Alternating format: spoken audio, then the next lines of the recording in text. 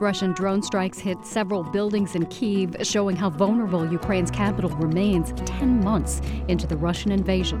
It's Wednesday, December 14th. This is WBUR's Morning Edition. Good morning. I'm Rupa Shenoy. Coming up, the Senate today takes up the collapse of the cryptocurrency exchange FTX. Federal prosecutors yesterday announced charges against the company's founder.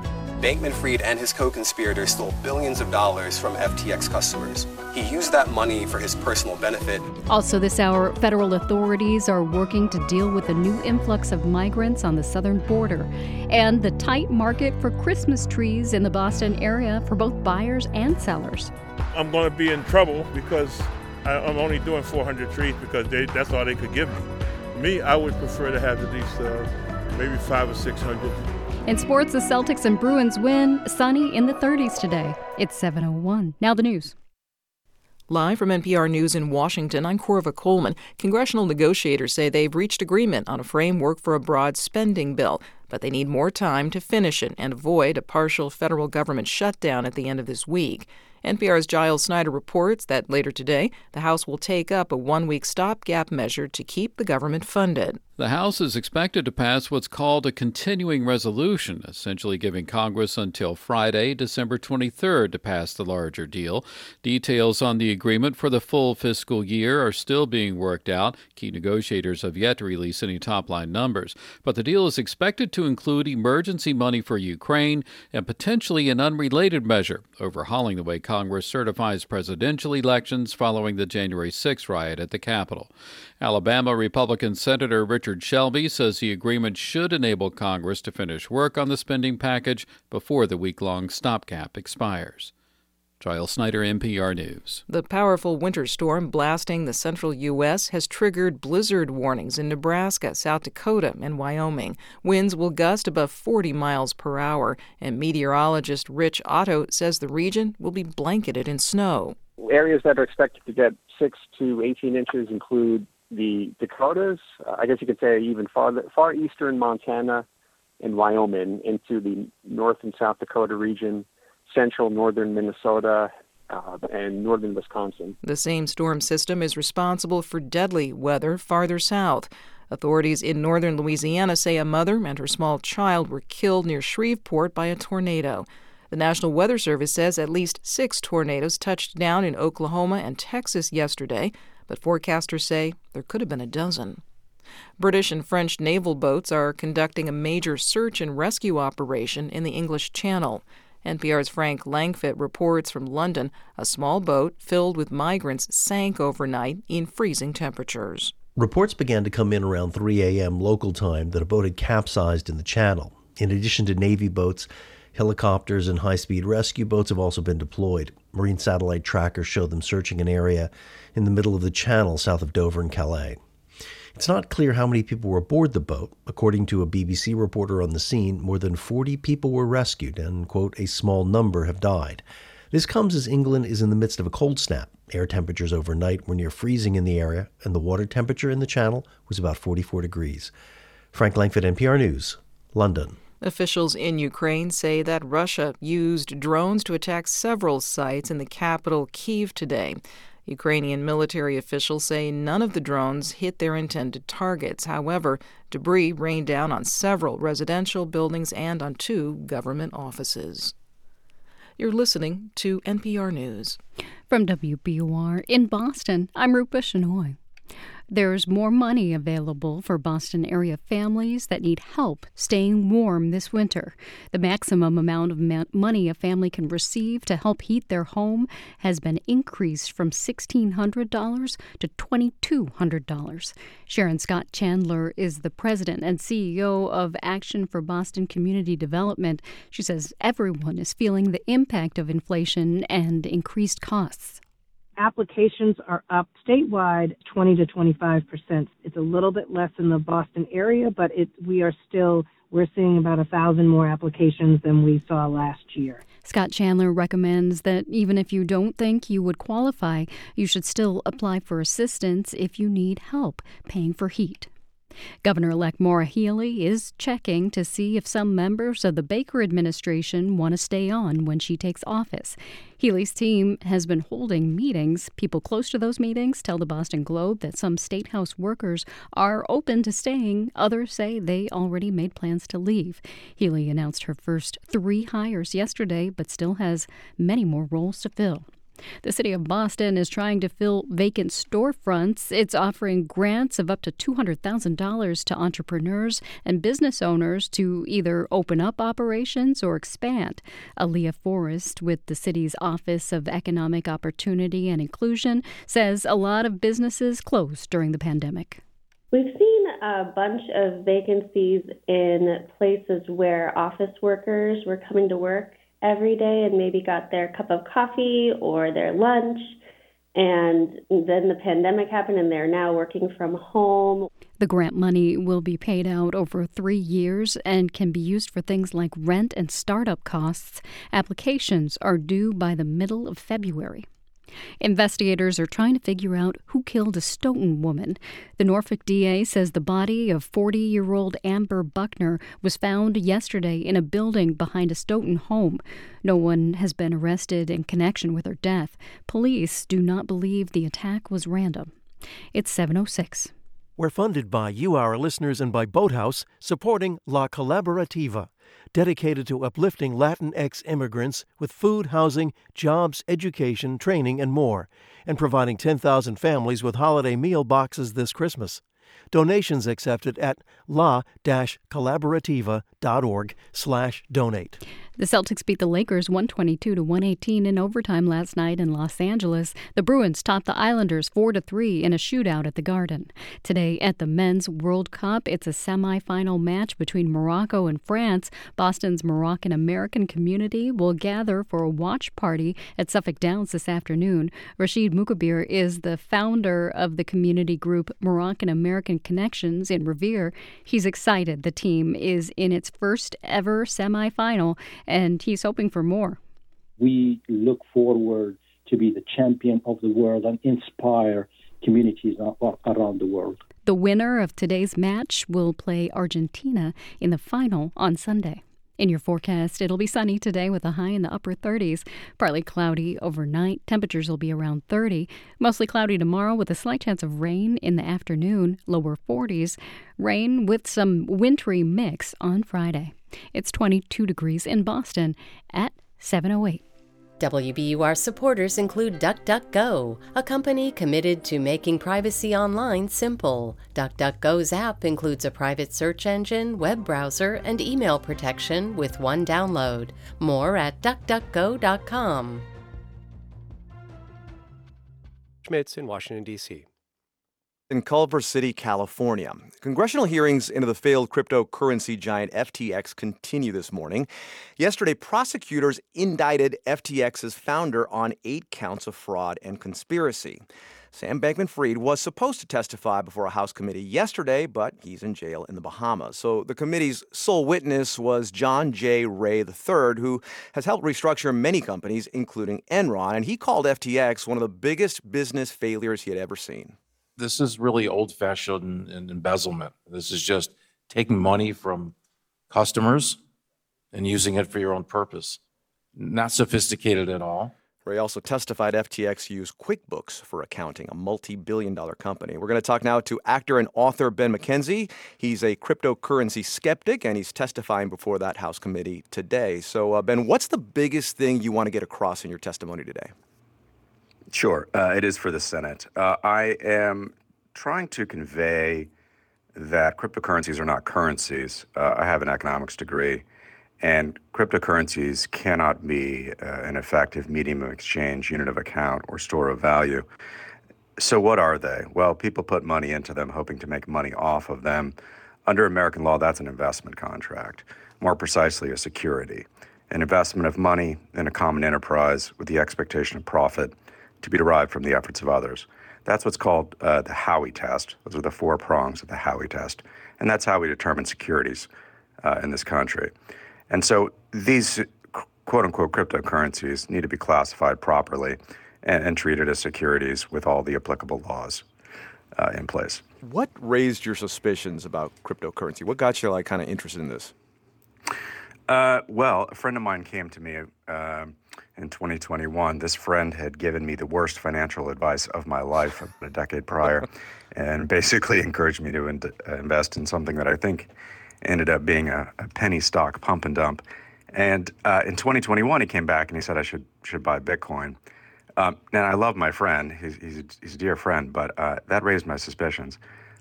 As soon as I started looking at cryptocurrency, I couldn't understand it. I am an actor by trade, and words are the tools of my trade. And cryptocurrencies not being currencies was very confusing to me. The further I went down, none of the words made sense. Decentralized actually meant centralized. Stable coins weren't stable. I could go on, but it was a very strange experience. And honestly, I just became obsessed with it. And you got an economics degree from Virginia, right? So it's like if that didn't make sense to you, it's not going to make sense to a lot of people. That's right. And I think the majority of the population, the 80+% of Americans who have not purchased crypto, I think that they almost always say the same thing when I ask them what they think about it. They say, I don't know, it seems complicated, but also a little scammy. And I say, no, you got it. It's actually not that complicated, but it is scammy. A little scammy. Should the government have done something sooner? Yes.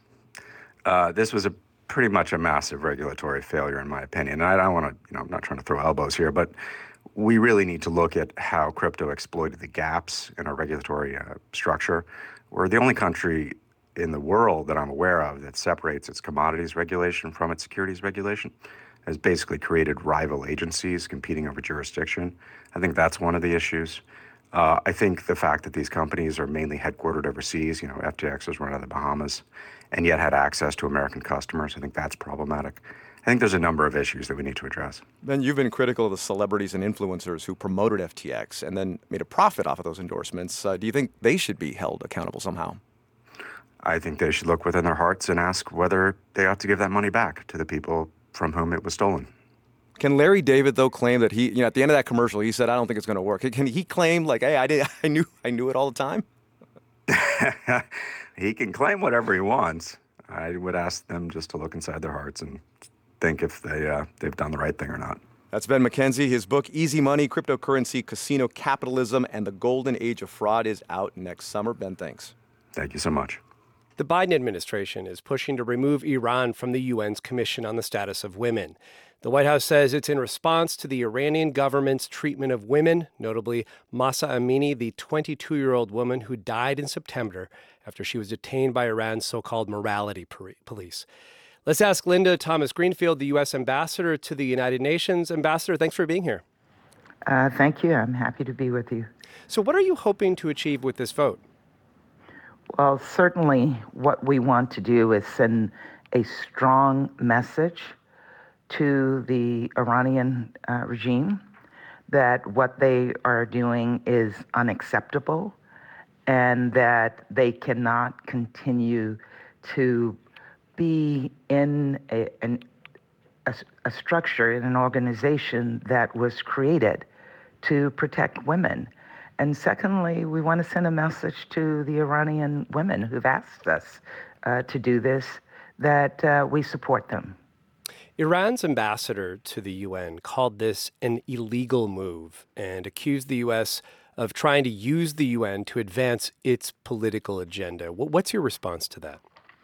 Well, the agenda that we have in the UN is to protect people around the world. And in this case, it is to send a message to the women of Iran that the organization created to protect women will not allow a country that is actually killing women to be a part of that organization.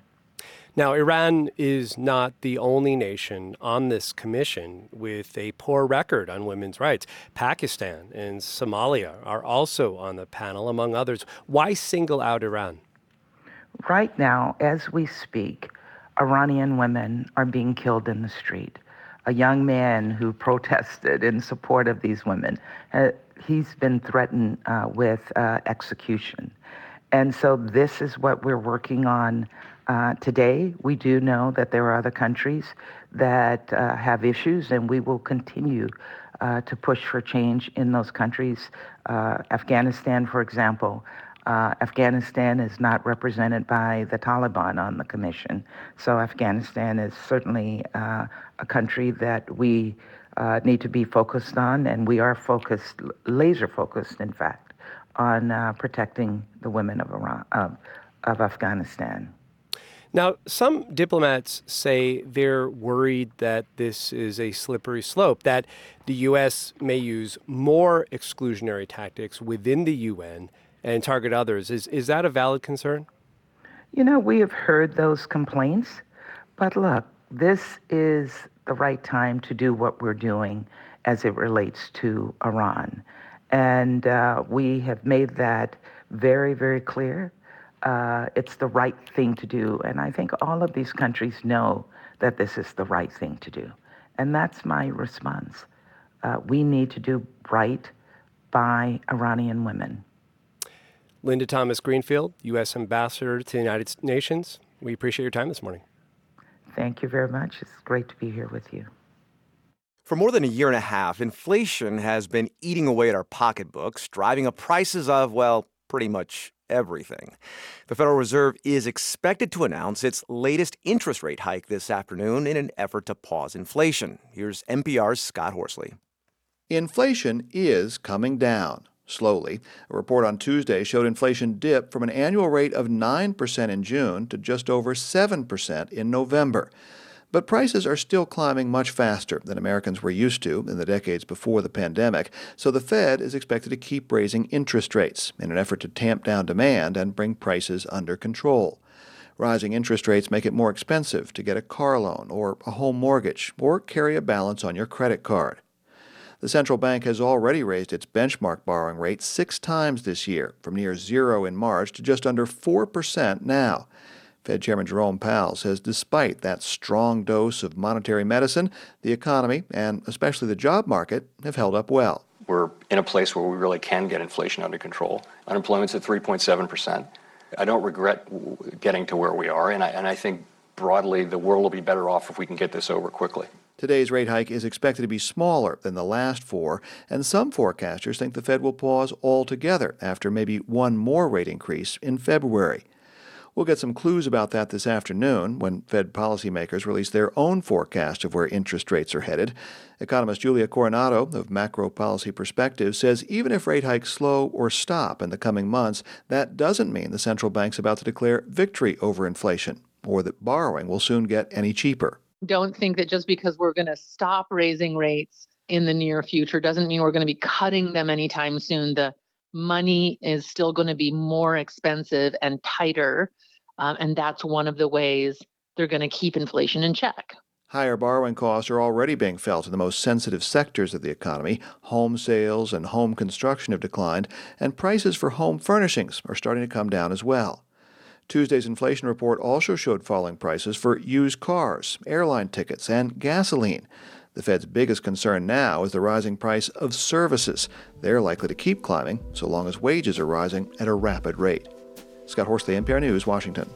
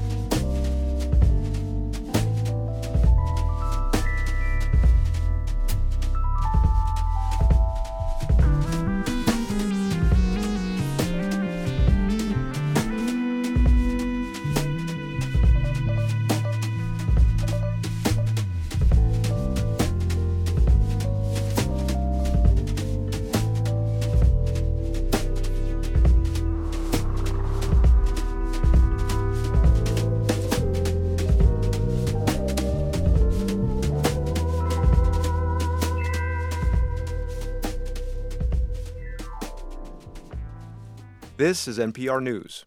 This is 90.9 WBUR. I'm Rupa Shenoy. Coming up, how COVID influenced our perception of time during the pandemic.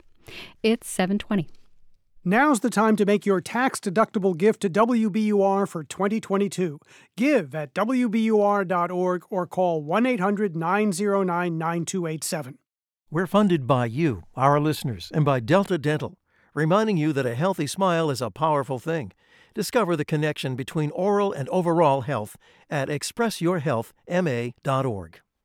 And Cambridge Trust, a private bank offering a full suite of custom financial solutions tailored to its clients. Their team provides private banking, wealth management, and commercial and innovation banking designed to power any ambition. You can visit their offices or connect online at cambridgetrust.com/waytowealth. I'm Robin Young. Oh, yay! The annual Comedy Wildlife Photography Awards celebrate the animal kingdom's less majestic moments, like kangaroos at play. The angle of the shot captures one kangaroo looking seemingly like it's out of some action movie, flinging another kangaroo across the sky. Like a kangaroo shot put. Next time, here and now. Today at noon on 90.9 WBUR, Boston's NPR news station. Sunny with a high near 38 today, and it'll be windy. Right now it's 22 degrees in Boston at 7:21. Support for NPR comes from this station and from Fisher Investments. Fisher Investments' team of specialists tailor portfolios to each client's long-term goals. Learn more at FisherInvestments.com. Investments in securities involve the risk of loss. And from Procter & Gamble, maker of Metamucil, a fiber supplement containing psyllium, a plant-based fiber for trapping and removing waste in the digestive system, designed to be taken every day. More at Metamucil.com. And from Bed Bath & Beyond, with storage products too, featuring a curated selection of brands like Dyson, KitchenAid, and UGG. More at BedBathAndBeyond.com. This is NPR. It's Morning Edition from NPR News. I'm Ian Martinez. And I'm Rob Schmitz. The pandemic did something strange to our sense of time. For some, it made time stand still. Looking at the clock and thinking, oh my God, it's still 6 hours until the kids are going to go to bed. And for others, it sped up. It moved slow in the beginning and quicker in the end. How did COVID distort our perception of time? NPR's Yuki Noguchi explains as part of our new series, Finding Time, a journey through the fourth dimension to learn what makes us tick. COVID lockdown introduced a grinding tedium to Ruth Ogden's days. It was like climbing a mountain that never ended. She had a newborn and 2 older boys home from school. The park next to their home in Manchester, England, remained chained shut. In the confines of their 3-bedroom duplex, time stagnated. And it was absolute hell. And I kid you not, I could not believe there were 24 hours in the day. It dragged like a massive concrete rock behind me. It was horrendous. But now, with the pandemic receding, Ogden says it feels different. When I look back on it now, it seems like it didn't really happen. Like, I can't really remember anything about it. So in some ways, it seems quite short. Ogden is a psychologist at Liverpool John Moores University when she isn't a harried mom. Over the pandemic, she surveyed people in different countries about their perception of time. The results show just how variable our sense of time can be. Time is incredibly flexible, and we all experience it in different ways. In Iraq, for example, she found people almost universally felt time slowed, but half of UK respondents felt it moved faster. In Argentina, younger, physically active women felt time passed faster than older men. Ogden says it's hard to pinpoint the root of those differences. Living in a war-torn area, under strict lockdown policies, or differing cultural attitudes toward time may be at play. Either way, she says, when life changes, different factors lead to differences in time experience in different cultures. At an individual level, though, the perception of time has a great deal to do with one's emotional state. And of course, the pandemic caused lots of upheaval there. Consider, for example, the experience of Arthur Wade Young III. Wade! Hello, how you doing? I know him as Wade, our super-friendly mail carrier. Normally, Young keeps to a schedule. Every weekday around 3:30 p.m., he bounds toward my house with a navy blue satchel slung across his chest. For 12 years, he's walked this route of 530 homes in Chevy Chase, Maryland. every day, every year, except in 2020. That first year of the pandemic dealt him multiple blows. Surgery on a torn knee ligament kept him sidelined from work. A few months before that, I had to have emergency surgery. I had to get my appendix taken out. He and his wife also separated. He worried constantly for his 2 school-aged daughters, and that wasn't all. I caught COVID about 3 times, actually. Comorbidities made his first bout of COVID scary. Okay, so you were only going through a divorce, a couple surgeries, a pandemic. Yes, not working. Not working. Yes, some financial troubles. That sounds like loads of fun. Yeah, it was. What made it worse, he says, was having too much time to ponder his anguish. Worrying about stuff every day. And I think that kind of slowed things down for me. Fear takes control of a lot of things. I asked Ed Miyawaki, a Harvard neurologist, how emotions like fear influence our sense of time. It's complex, he says. There is no one place in the brain that is involved in timekeeping. There is, for example, a place near the optic nerve that tracks time. That makes sense. We use light to sense time of day. And there are dopamine centers where we learn to anticipate rewards, and the amygdala, which process memory and emotion. The cerebellum's involved in the timing of movement. There's a clock there. There's an emotional clock. There's a memory clock. All these kinds of clocks. But, Miyawaki says, they aren't synchronized. The brain has no master clock. There's just complex interplay among our senses that act on our sense of time. That's why new experiences like traveling to a foreign land seem to stretch the day out, or why hours seem to vaporize for a kid engrossed in a video game. Miyawaki, who's also a psychiatrist, says sometimes you can even see the differences in someone's internal sense of time. He's treated severely depressed patients who move extremely slowly, almost like sloths, because their emotional state has so altered their timing. The idea that time is one monolithic thing is just wrong. So after decades of research, Miyawaki says he concludes our sense of time comes from something beyond the brain. The question is not just one of science, but also one of psychology, sociology, philosophy. It has to do with so much more than what dopamine neurons are doing or what amygdala is doing and all the rest. That resonates with Ruth Ogden, the psychology professor in the UK. She says the pandemic alerted many of us to time's relationship to our sense of health and well-being. In fact, it seemed to call our attention to time itself. We are aware of time, we're aware of the fragility of time, and we're aware of what happens when your time to do the things you want is taken away from you. And I think that is the real thing that will have changed, is how people value time. That holds true for Arthur Wade Young, my neighborhood mail carrier. He says recent difficult times made him a more spiritual man. I just prayed, and that was just about it. Prayer. He became vegan and worked out, transforming his body and his health. He resumed working a year ago and got his rhythm back. Yeah, I do feel like they move way quicker now, yeah. Way quicker than they did in the beginning of that pandemic, like I said. He feels the experience changed him permanently. I just look at things different. It's like I kind of hit rock bottom, but I didn't. You know what I'm saying? I was almost there, but I wasn't. But I appreciate things more. And he's changed how he spends his time. Make sure I'm doing something worth my time every day, not taking anything for granted.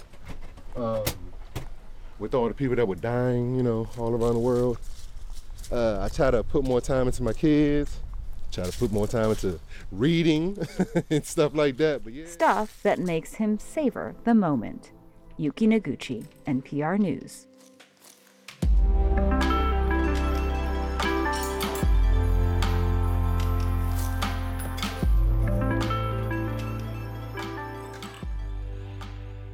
This is NPR News. This is 90.9 WBUR. I'm Rupa Shenoy. Coming up, Chinese state media has made a dramatic about-face in its messaging about COVID, raising eyebrows among the Chinese public. It's 7:29. If you're looking for the perfect holiday gift, tickets to WBUR's City Space winter season are now on sale. You can check out the lineup of new and returning guests and get tickets at wbur.org/events. We're funded by you, our listeners, and by the Greater Boston Food Bank. Help put joy on every plate this holiday season. Donate at gbfb.org/WBUR. Vertex. working for people with sickle cell and kidney diseases, cystic fibrosis, and more. Careers in medical, regulatory, and other groups at vrtx.com. And the Jewish Arts Collaborative with Hanukkah, a festival of lights, an innovative celebration at the Museum of Fine Arts, December 15th. jartsboston.org. Live from NPR News in Washington, I'm Dave Mattingly. A UN panel is expected to vote today to expel Iran from its women's rights body. The draft resolution was proposed by the U.S. It follows the death of a woman while in custody of Iran's morality police, allegedly for failing to properly wear a headscarf. As Linda Fasulo reports, the woman's death has sparked months of protests in Iran. The U.S. draft resolution calls for the immediate removal of Iran from the UN Commission on the Status of Women for the remaining 3 years of its term, and it denounces Tehran's policies as flagrantly contrary to the human rights of women and girls, including its use of lethal force against peaceful protesters. U.S. Ambassador to the UN, Linda Thomas-Greenfield, says expelling Iran is, quote, the right thing to do. A large storm system that's dumping snow and ice over a wide area of the western and northern U.S. spawned tornadoes yesterday in parts of Texas, Louisiana, and Oklahoma. In Grapevine, Texas, Trent Kelly with the city's Parks and Recreation Department says there's building damage. It did take the roof off of our service center here in Grapevine, where our Parks Department, Public Works Department operate out of. It did threw the roof on top of some of the power lines here. A mother and child were killed in Shreveport, Louisiana. This is NPR News. From WBOR in Boston, I'm Rupa Shenoy. The Governor's Council is weighing whether to pardon 2 siblings convicted of abusing children at their family's daycare almost 40 years ago. The council heard 6 hours of emotional testimony yesterday on Governor Baker's pardon recommendations for Gerald Amirault and his sister, Cheryl Amirault Lefebvre. WBOR's Deborah Becker reports.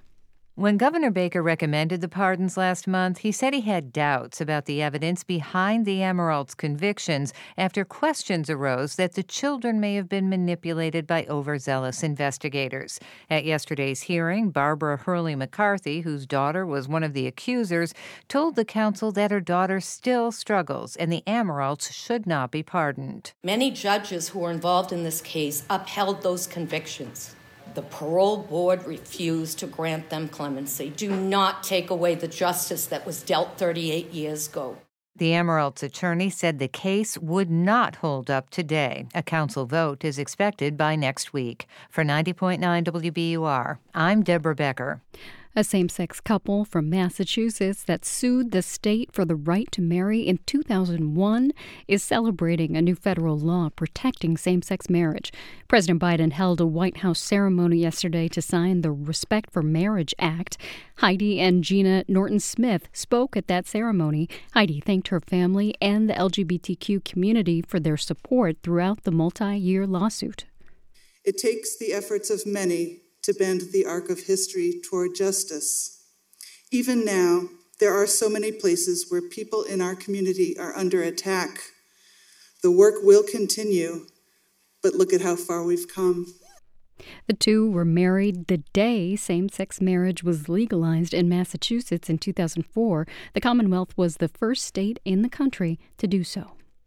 A bipartisan group of New Hampshire lawmakers is introducing a bill that would legalize the sale of recreational marijuana in the state. Anyone over 21 would be able to have up to 4 ounces of cannabis. The proposal would also annul any past marijuana convictions. Taxes from retail sales would be used for substance prevention work and to fund state pensions. It's unclear whether or not Governor Chris Sununu would veto the bill. It's 7:34. We're funded by you, our listeners, and by Lake Champlain Chocolates, celebrating the season with organic fair trade chocolates at local specialty food stores and at lakechamplainchocolates.com.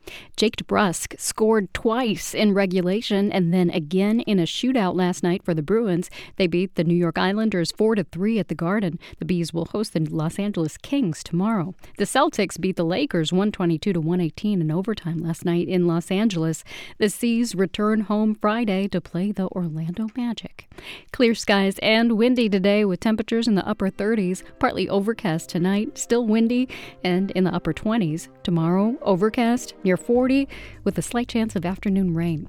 It's 22 degrees in Boston at 7:35.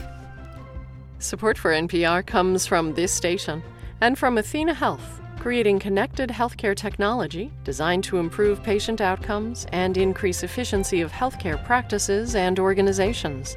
Learn more at athenahealth.com. And from DuckDuckGo, a company committed to making privacy online simple.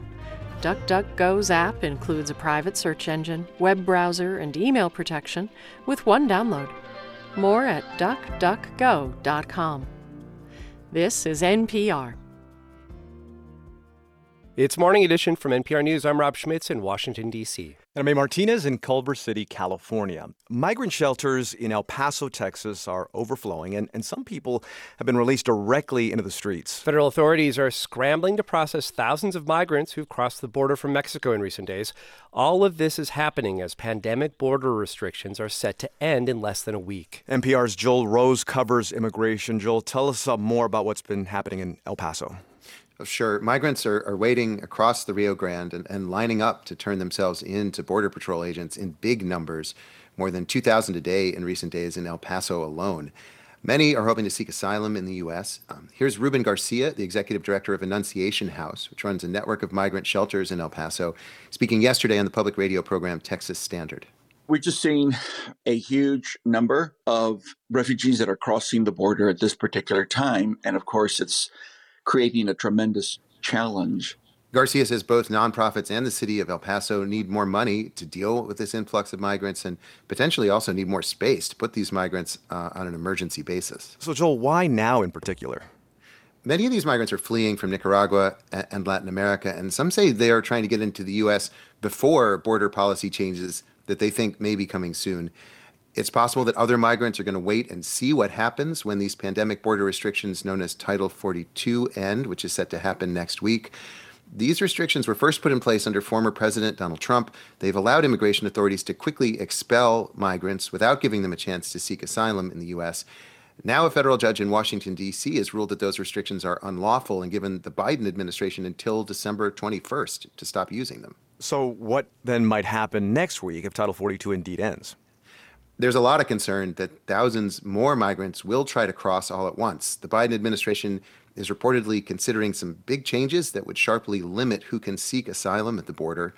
Homeland Security Secretary Alejandro Mayorkas was in El Paso yesterday. He was meeting with immigration authorities, along with local political and nonprofit leaders. And he also talked to a few reporters in El Paso, including Angela Kocherga with member station KTEP.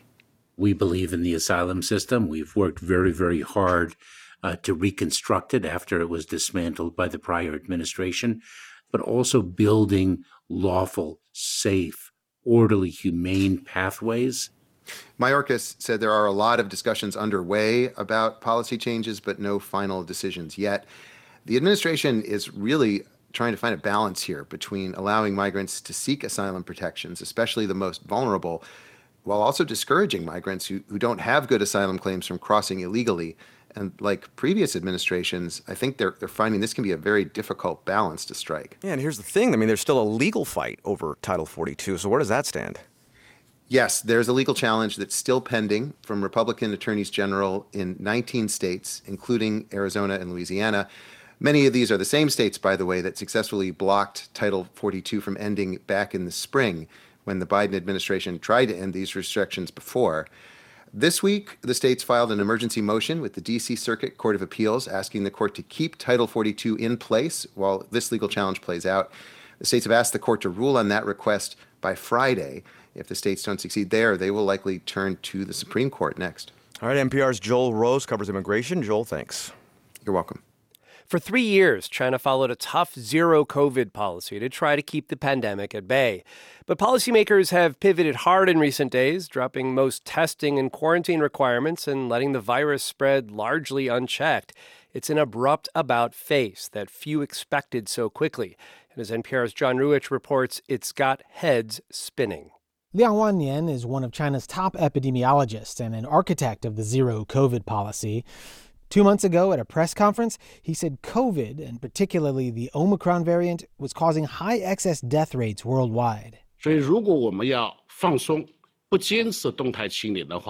we relax and stop following the dynamic zero COVID policy, it will inevitably lead to mass infection. Mass infection among the elderly and those with chronic conditions could lead to large numbers of people with serious illness and deaths, he said. And that is something we cannot tolerate. Fast forward to this month, and the message has changed.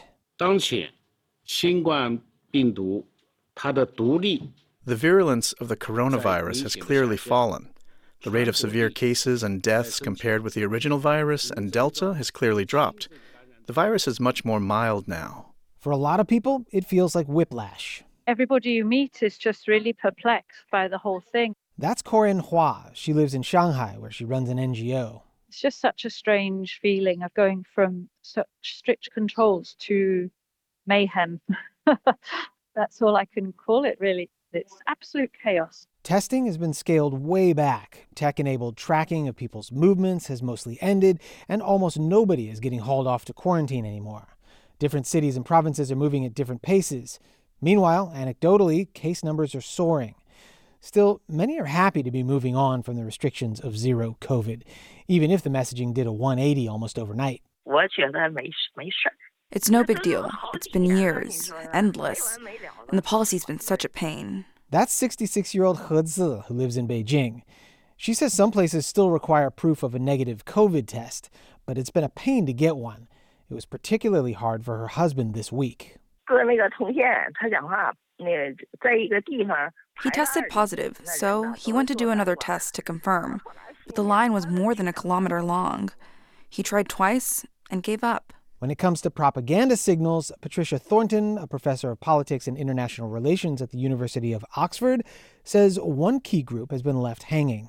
Local and municipal level officials in China have been pretty much marinating in some very urgent language about the importance of maintaining zero COVID and stopping transmission in its tracks. Those officials have been getting clear signals from propaganda outlets like the People's Daily newspaper since the pandemic started. Just 2 months ago, it ran a series of articles insisting that dropping zero COVID was not an option.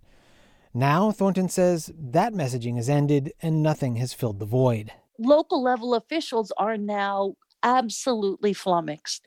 Without someone in Beijing, doing a very open 180 on the propaganda front, there's just no way there's going to be any real clarity at the grassroots. Corinne Hua, the NGO leader, says the lack of new messaging from the very top makes her a bit uneasy.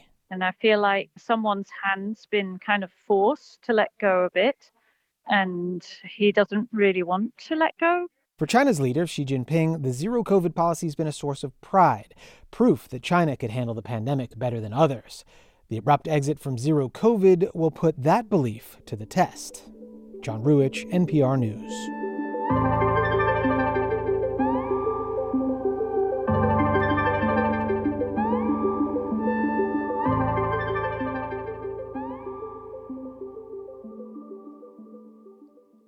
This is NPR News. I'm Rupa Shenoy in Boston. Coming up on Morning Edition, the local Christmas tree crisis, putting a damper on holiday spirits. And in our next hour, speculation that Florida Governor Ron DeSantis has started a stealth campaign for president. In your forecast, upper 30s and windy today under sunny skies. It'll still be windy tonight as it falls to the upper 20s and some clouds move in. Those clouds hang around for an overcast day tomorrow, near 40. It's 22 degrees in Boston at 7:44. We're funded by you, our listeners, and by Ceres, a nonprofit tackling the world's biggest sustainability challenges, including the climate and water crises. Help Ceres build a just and sustainable future for people and the planet. See the impacts your year-end donation can make at ceres.org/WBUR. Now in business news, Cambridge-based Wave Life Sciences is getting a $170 million investment from British pharmaceutical giant GSK. Wave will use the money to develop up to 9 new therapies aimed at fixing genetic mutations. Wave's stock surged more than 30% yesterday when the partnership was announced. There are important deadlines coming up this week for people planning to ship holiday gifts and treats to loved ones outside of New England. WBUR's Stevie Chapman explains. If you want your packages to arrive by Christmas or the end of Hanukkah, shipping deadlines are coming quickly. Today is the deadline for ground shipping through FedEx. Ground shipping is one of the least expensive shipping options out there. Tomorrow is the cutoff for UPS. The United States Postal Service gives you until Saturday. If you can't send your packages this week, you can try priority or express shipping options. Those come with deadlines as late as December 23rd, but it costs a lot more and there's no guarantee your gift will arrive on time. For 90.9 WBUR, I'm Stevie Chapman. It's 7:45. Support for NPR comes from this station and from BetterHelp, connecting people with a therapist online for issues like depression and anxiety. 25,000 therapists are available through BetterHelp using a computer or smartphone. BetterHelp.com/public. And from Procter & Gamble, maker of Nervive Nerve Relief. Nervive is designed to reduce occasional nerve aches, weakness, and discomfort in hands or feet due to aging. Learn more at nervivehealth.com. This is WBUR's Morning Edition. I'm Rupa Shenoy. If a natural Christmas tree is part of your holiday tradition and you haven't gotten one yet, you may want to act soon. Stores report fewer trees in stock, and some have run out altogether. On top of that, prices have soared. WBUR's Simone Rios visited a tree lot in Boston to find out what's behind the Christmas tree shortage. All right, and Youngblood took care of you very much. Did he take care of you? He's in training, so. Outside Roxbury Community College in Boston, the air is fresh with the scent of evergreens. Christmas tree seller Danny Kelly wraps up with a customer, Derek Chance. Chance says he drove here from Lynn because he wanted to buy from a black-owned tree lot. I always try to support small business and black-owned businesses. We don't really get the help that we deserve or that we would like, so we got to help each other out. Kelly has been selling Christmas trees in the city for decades, but he says he couldn't find as many trees as he wanted this season, and that means fewer sales. Yeah, I'm going to be in trouble because I'm only doing 400 trees because that's all they could give me. Me, I would prefer to have at least maybe 500 or 600. Experts say the Christmas tree shortage has been growing for years. Christmas trees nationwide have been in a tight supply since 2016. And to understand that, you really need to go back to the decade previous, to the economic downturn in 2008. That's Jill Sidebottom of the National Christmas Tree Association. She says consumers tightened their spending on everything during the Great Recession, including Christmas decorations. And so tree growers were having a hard time selling their trees. They weren't getting the money for them that they should. Because of that, they weren't investing back and planting a lot of trees. That means there are now fewer fully mature trees to harvest, and it's hitting tree sellers across the country, including in Volante Farms in Needham. Owner Al Volante says he's having a hard time finding enough trees for all his customers. Last year was the first year we actually ran out a couple days before Christmas, which I was shocked at because normally if we run short, we can go find trees. Somebody's always stuck with them. There wasn't a tree to be found in New England last year. Like many merchants, Volante gets his trees mostly from places like Newfoundland and Nova Scotia. But even sellers that grow their own have been running out. David Morin owns Arrowhead Acres Tree Farm in Uxbridge and is a spokesman for the Mass Christmas Tree Association. Out of 115 member farms in Massachusetts, about 20 of them have told me that they've shut down. Shuttered until they get more trees next year. It's not just that farmers planted fewer trees after the Great Recession. Many growers were hurt this year by the lack of rain. In the northeastern corner of Massachusetts this year, the drought really hit hard. And I know some farms were not going to open this year because even their mature trees have been heavily damaged. It'll probably take them a year to get back to normal. And even if you do find that perfect tree, you can expect to pay a bit more this holiday season. Like most everything else, the price of trees has been going up. Unfortunately, sellers say the great Christmas tree shortage is likely to last a few more seasons. Their one piece of advice: shop early. And whatever you do, don't wait until Christmas Eve. For 90.9 WBUR, I'm Simon Rios.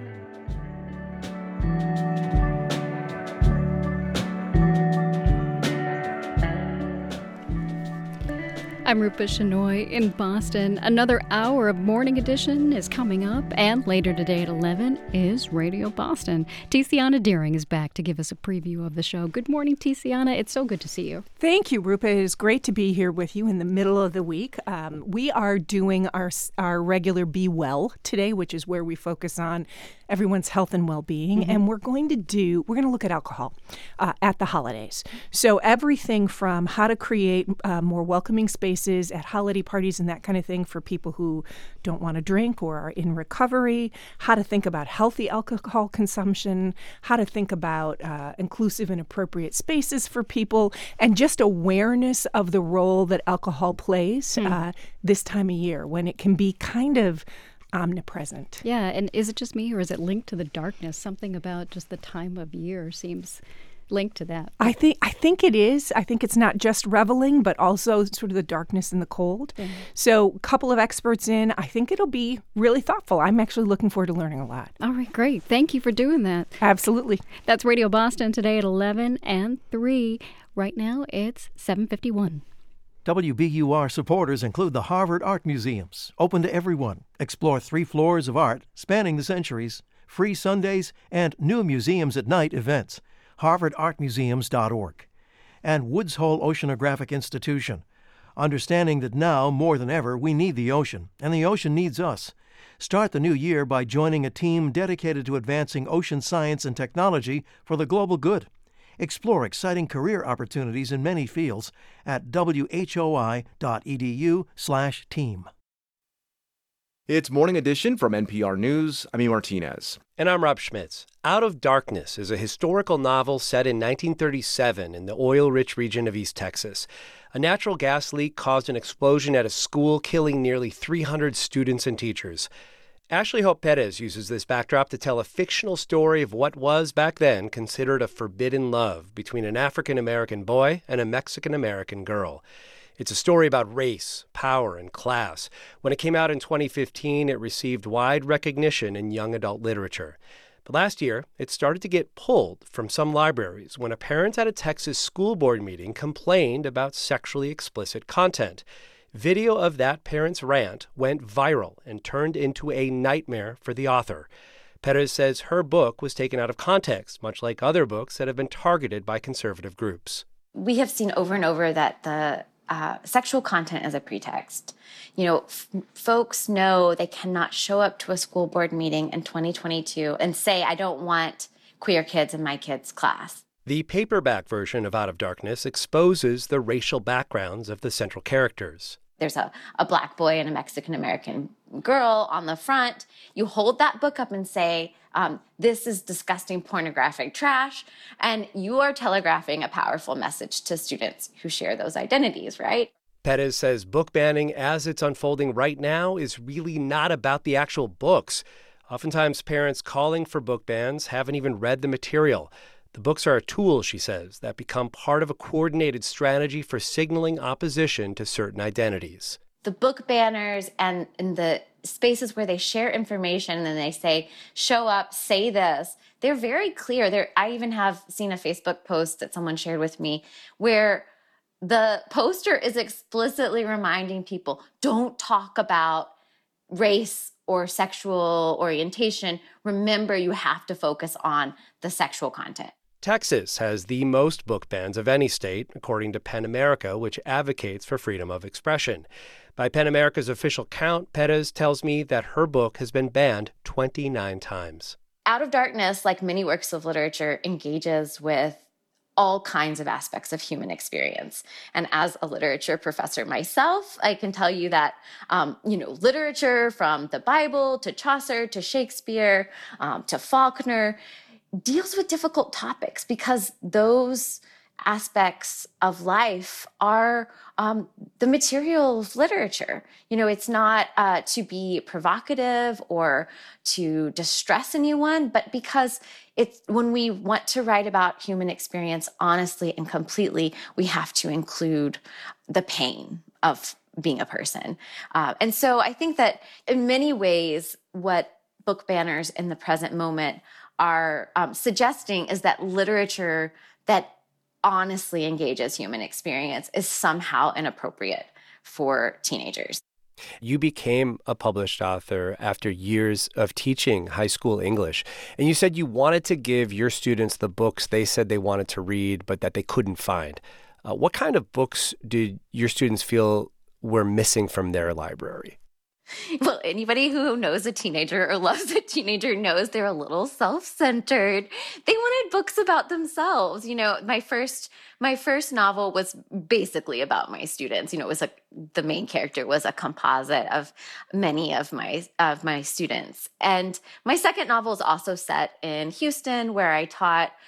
With Out of Darkness, I was trying to do something a little bit different, which was to write the historical novel that readers like my students wouldn't be able to put down. A historical novel that, though being about the past, would seem powerfully resonant with their lives. And I think that in Out of Darkness, for example, I engaged the histories of school segregation in Texas, not just the ways that schools were segregated to separate Black Americans and white American students, but also what happened to Mexican American kids or anyone who didn't fit into those categories. So, Texas had quote unquote Mexican schools that were unequal in different ways and in some ways more damaging. And my students didn't know that history. So I thought with Out of Darkness about what my former students would want in a book about the past so that it would speak to them now. And a lot of what they wanted was honesty, not to see things sugar-coated or sanitized. I'm curious, after the viral video and the controversy over not only your book, but many other books that have been called to be banned, especially in Texas, has this led to more publicity for your book? Has it led to better sales? I'm curious if it's having an effect that the people who are seeking to ban your book would not want, that it's having the reverse effect. Mm-hmm. Yeah. Well, they're getting the effects that they want because at the end of the day, whether a copy of my book is returned to the library bookshelf, so long as the librarian in a school is positioned to no longer feel confident that they can make decisions about what books to include based on the needs of students, the book banners have won. Because the censorship that is currently coming from outside, the goal is to implant that in the librarians and educators themselves. And it's working extremely well in places like Texas, where this is happening more than anywhere else. There will be people who buy the book because of hearing this interview. But for the hundreds of authors whose works have been banned but who haven't been interviewed on NPR, this can be career-ending. I mean, losing access to school and library markets can be career-ending for authors. And since these bans are overwhelmingly targeting people, authors of color and authors with other marginalized identities, this is a real threat to the modest progress we've made in diversifying children's literature and literature for young adults. That's Ashley Hope Pettis. She's assistant professor of comparative studies at Ohio State University and the author of Out of Darkness and other novels. Ashley, thank you. Oh, thank you so much.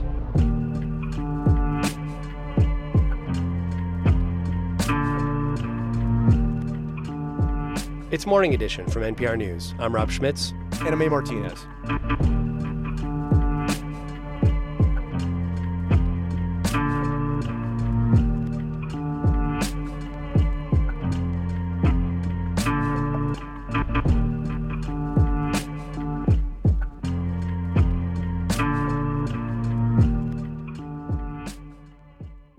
We're funded by you, our listeners, and by Road Scholar, creating educational travel adventures for adults around the world. Learn more at roadscholar.org/learning.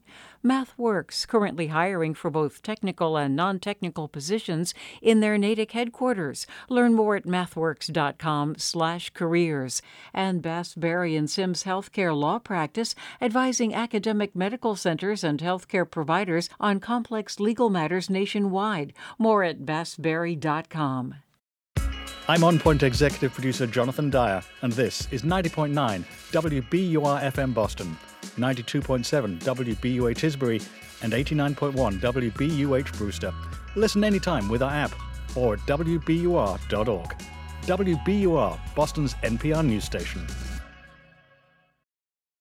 Russian drones hit Kyiv this morning, although Ukrainian officials say many were shot down by air defense systems. It's Wednesday, December 14th. This is WBUR's Morning Edition. Good morning. I'm Rupa Shenoy. Coming up, today marks a decade since the horrific school shooting in Newtown, Connecticut. Parents there say not enough has changed. That is one of the saddest pieces of history our country will have to live with, that it didn't end, that Sandy Hook didn't matter enough. Also this hour, emotional testimony as the Massachusetts Governor's Council considers pardons in a decades-old child sex abuse case. And the UN warns of starvation in Somalia. We're looking at maybe 1.8 million children suffering from acute malnutrition. About 500,000 of these are in danger of dying. Celtics and Bruins win, sunny, windy in the 30s today. It's 8:01. Now the news. Live from NPR News in Washington, I'm Corva Coleman. President Biden is hosting dozens of African leaders at the White House today. It is the second day of the U.S.-Africa Summit. NPR's Deepa Shivaram reports one major topic includes several presidential elections that will happen next year in Africa. Countries such as Liberia, Nigeria, Zimbabwe, Sierra Leone, and Democratic Republic of the Congo will have presidential elections next year. National Security Advisor Jake Sullivan told reporters this week that the administration wants to do everything it can to support, quote, free, fair, and credible elections. Biden will also give remarks at the U.S.-Africa Business Forum in downtown D.C., where leadership from more than 300 companies from the U.S. and Africa will convene. Later in the evening at the White House, African leaders and their spouses will be invited for dinner hosted by the President and the First Lady.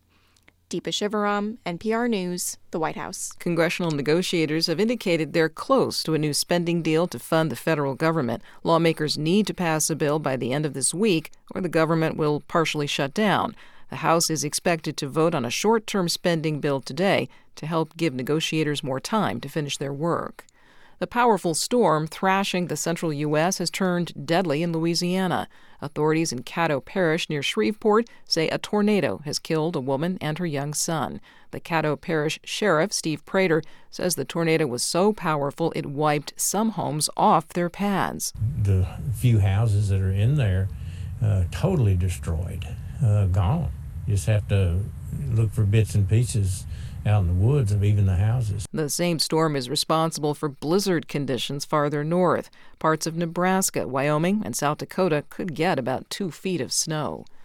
Policymakers for the Federal Reserve conclude their two-day meeting in Washington today.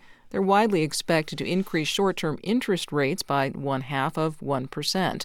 That would be less than recent rate increases. The Fed is trying to bring down soaring inflation. The Labor Department reported yesterday consumer prices in November were a little more than 7% higher than a year ago. The government says long COVID is responsible for more than 3,000 deaths in the U.S. NPR's Rob Stein reports. The National Center for Health Statistics scoured death certificates for any mention of long COVID and found more than 3,500 deaths that doctors specifically blamed on the condition.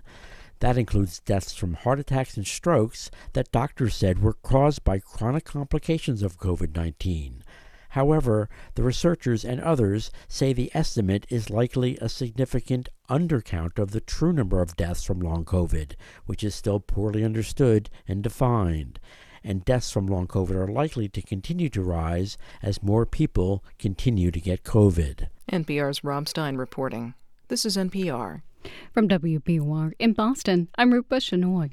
Today, the State Gaming Commission considers approving more companies for an online sports betting license.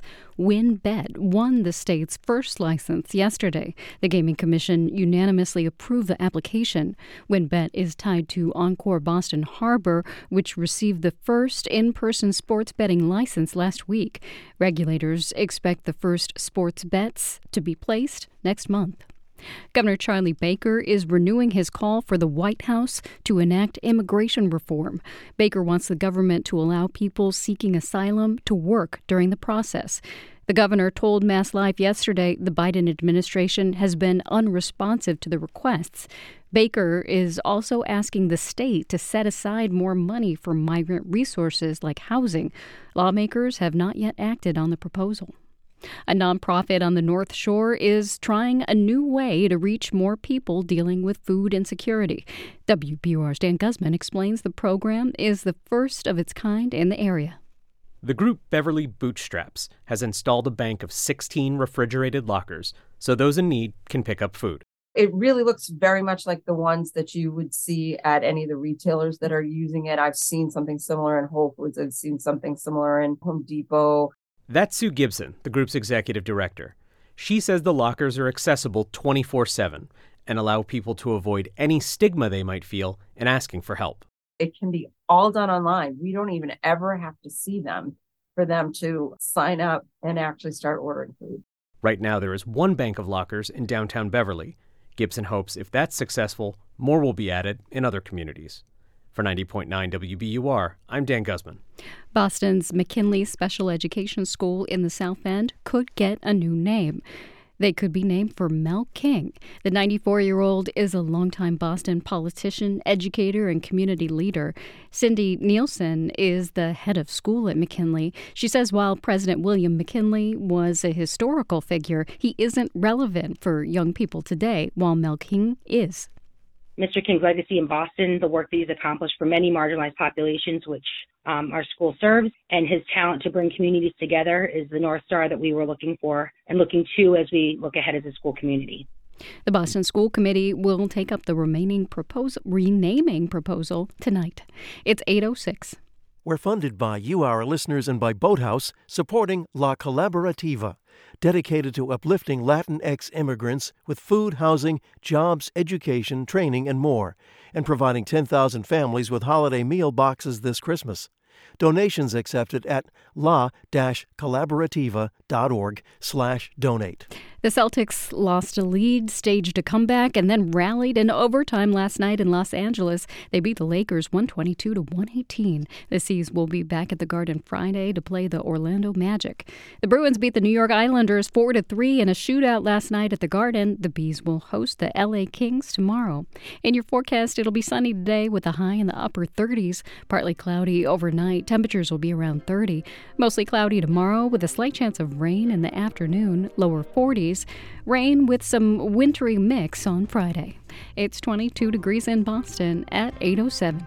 WBUR supporters include the Walton Family Foundation, working to solve social and environmental problems to improve lives today and benefit future generations. More information at waltonfamilyfoundation.org.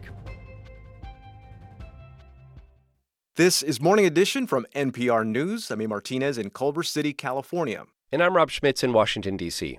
In Newtown, Connecticut today, schools will be closed and church bells will ring to mark 1 decade since 20 first graders and 6 adults were killed at Sandy Hook Elementary School. The shooting by a young man with an AR-15 style rifle prompted much conversation about gun laws, mental health, and more. But to many, still not enough action. NPR's Tovia Smith visited with one family bearing the weight of 2 losses. A warning, this story contains conversations about suicide.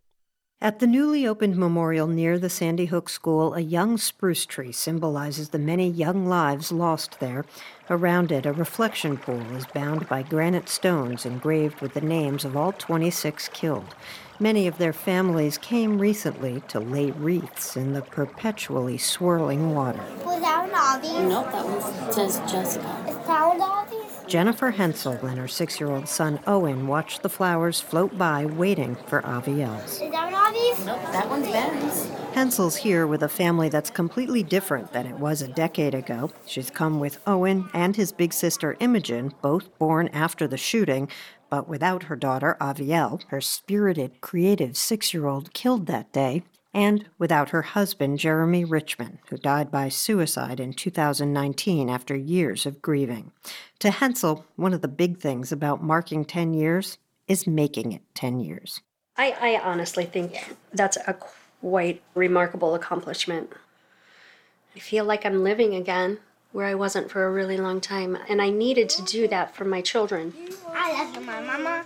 I love you too. It's a choice Hensel makes every day to hone in amidst her hurt on what she calls the bits of beauty, from savoring the way Imogen's smile or Owen's sense of humor is just like their dad's, to even tiny things like the perfect foamy white top on her morning coffee. Look at this. Look.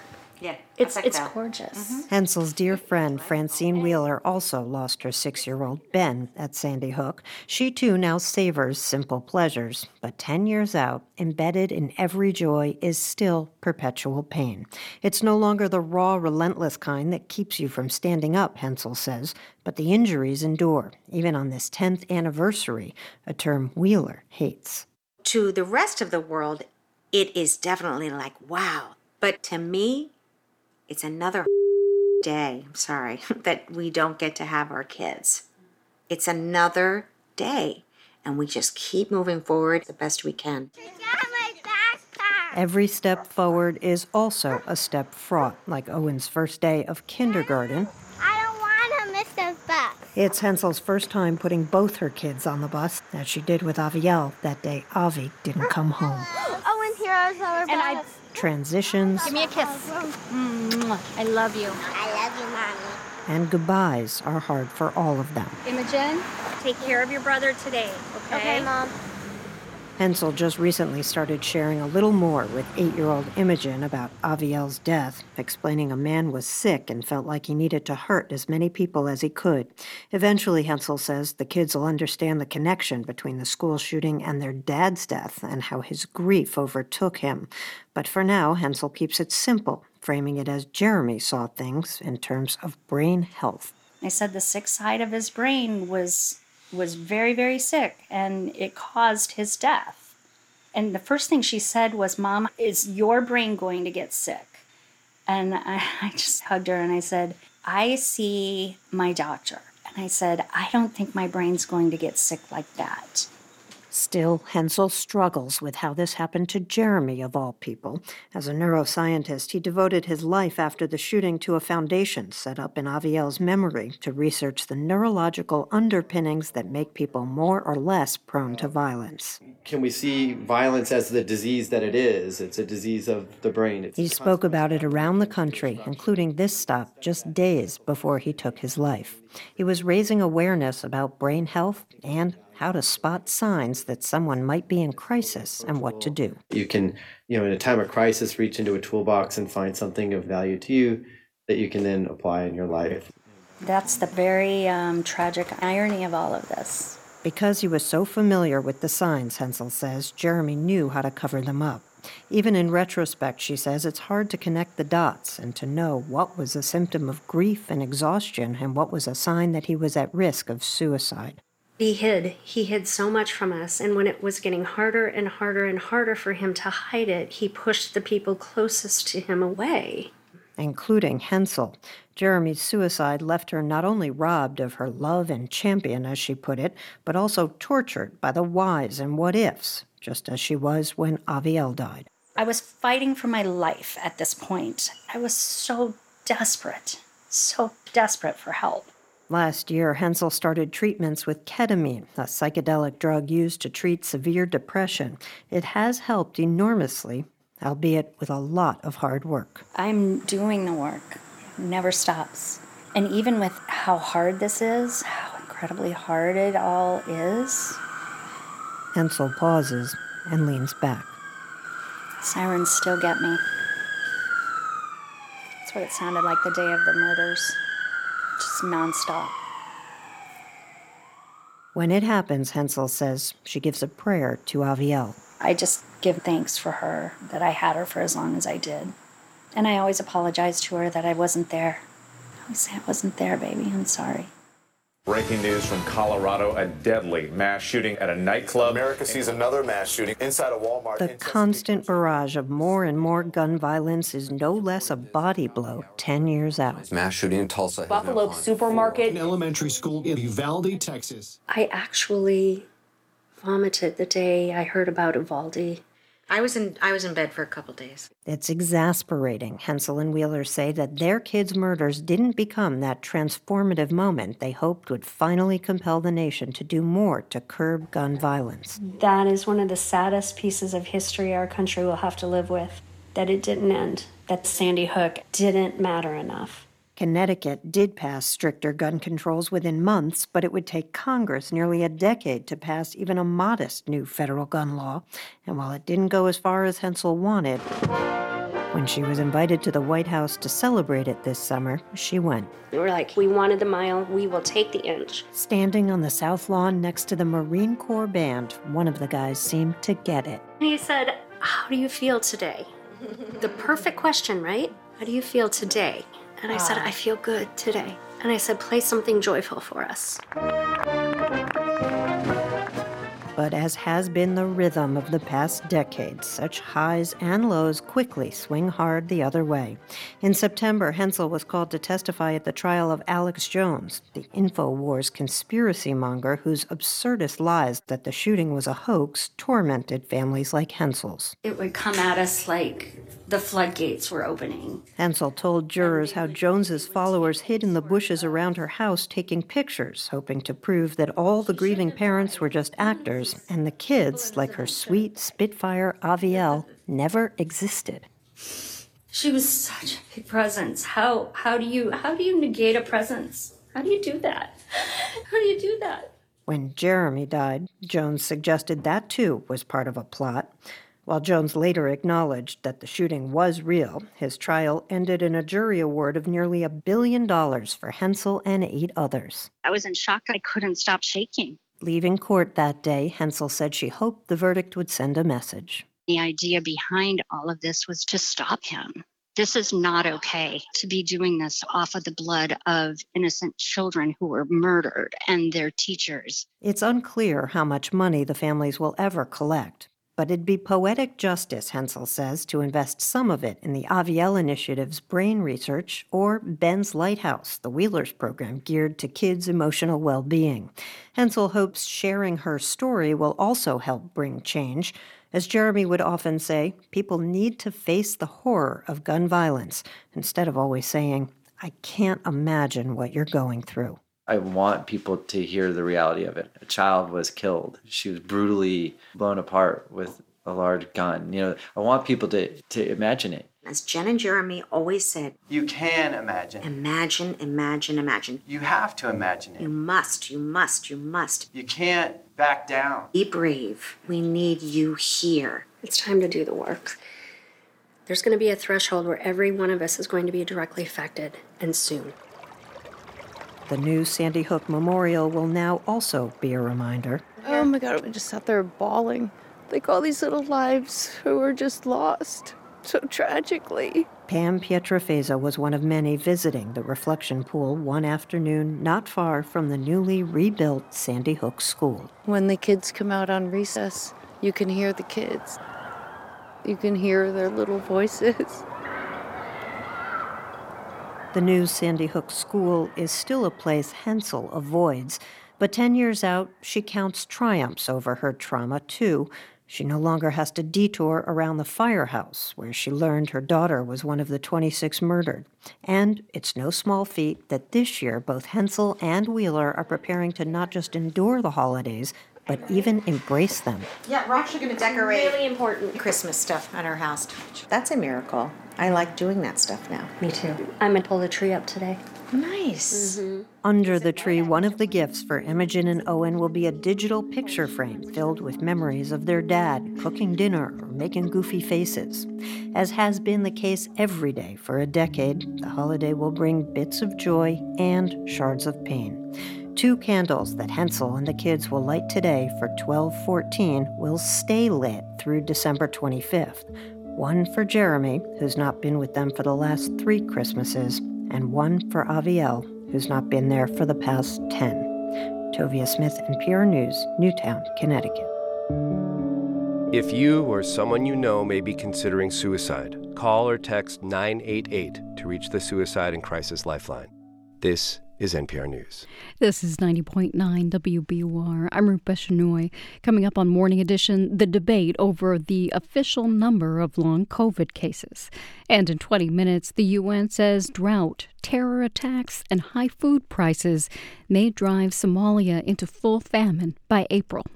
It's 8:19. Now is the time to make your tax-deductible contribution to WBUR for 2022. Give at WBUR.org. We're funded by you, our listeners, and by Cambridge Trust, a private bank offering a full suite of custom financial solutions tailored to its clients. Their team provides private banking, wealth management, and commercial and innovation banking designed to power any ambition. You can visit their offices or connect online at cambridgetrust.com/way-to-wealth. And UMass Chan Medical School, proud to be named one of Boston Globe's top places to work. Learn more at umassmed.edu/globe. Social psychologist Jonathan Haidt says America is in trouble. Social media was supposed to connect us. It was supposed to make it effortless to talk to everybody and anyone. But by 2014, it was clear, no, it's actually fragmenting us into little bubbles, little shards that we can't communicate. And he says that's made America's institutions stupid. Can we reverse course? That's On Point this morning at 10 on 90.9 WBUR, Boston's NPR news station. Sunny with a high near 38 today, and it'll be windy tonight, partly cloudy with a low around 28, and still very windy. Tomorrow, mostly cloudy with a high near 40 and a slight chance of rain in the late afternoon. Right now, it's 23 degrees in Boston at 8:21. Support for NPR comes from this station and from Ooma, a cloud-based phone service for any size business with an automated virtual receptionist, video meetings, and other features to connect to customers and coworkers anywhere at ooma.com/NPR. And from Procter & Gamble, maker of Vicks NyQuil Severe, a nighttime cold and flu medication designed to relieve up to 9 cold and flu symptoms. More at Vicks.com. And from Fidelity. With Fidelity Income Planning, Fidelity looks at how much clients saved, how much they'll need, and helps them build a plan for cash flow so they can go from saving to living. Fidelity Brokerage Services, LLC. It's Morning Edition from NPR News. I'm Rob Schmitz. And I'm A. Martinez. One of the few places where Republicans did better than expected in this year's midterm elections was Florida. Governor Ron DeSantis won re-election by a wide margin, reinforcing his position as a strong contender for the party's presidential nomination in 2024. Thing is, though, he's not showing signs he's ready to officially announce his candidacy. NPR's Greg Allen reports on his stealth campaign for president. DeSantis routinely dismisses questions about his presidential ambitions, saying he's focused on being Florida's governor. But there are some obvious signs that he's preparing to run. He has a candidate-ready autobiography due to be released early next year. He raised more than $200 million for his re-election for governor, has $90 million in the bank, and is still fundraising. He was re-elected after beating his Democratic challenger by nearly 20 points. It's an indication, DeSantis says, that he knows how to win. We really showed, I think, how it's done in the state of Florida. And if you look at how we performed, no governor, Republican, has ever gotten a higher percentage of the vote in Florida history. Actually, Florida's first Republican governor, Harrison Reed, was elected by a wider margin during the Reconstruction era. But DeSantis' overwhelming victory sent a strong signal that Florida, once considered the nation's largest swing state, is now firmly in the Republican column. Republican media consultant Giancarlo Sopo says it strengthens his appeal as a national candidate. He knows how to excite Republican voters while also drawing in independents and moderate Democrats into the party, and that is exactly what Republicans should want. We want a big tent party. A lackluster turnout by Democrats was also a major factor in DeSantis' big margin of victory. If DeSantis does decide to run for president while remaining governor, it will likely require a change to Florida law. Florida currently says state office holders must resign their positions if they run for a federal office. But Republican lawmakers, including Senate President Kathleen Papadopoulos, say don't worry about the law, they'll repeal it. If an individual who is from Florida, who is a Florida governor, is running for president, I think he should be allowed to do it. As a possible Republican presidential candidate, DeSantis has a strong conservative track record.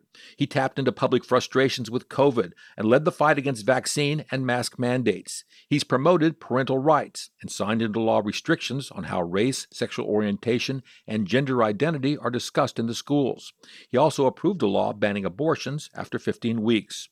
Those policies have made him a regular on Fox News, boosting his name recognition among Republican voters nationally. Some recent polls show him more popular with Republicans now than Trump.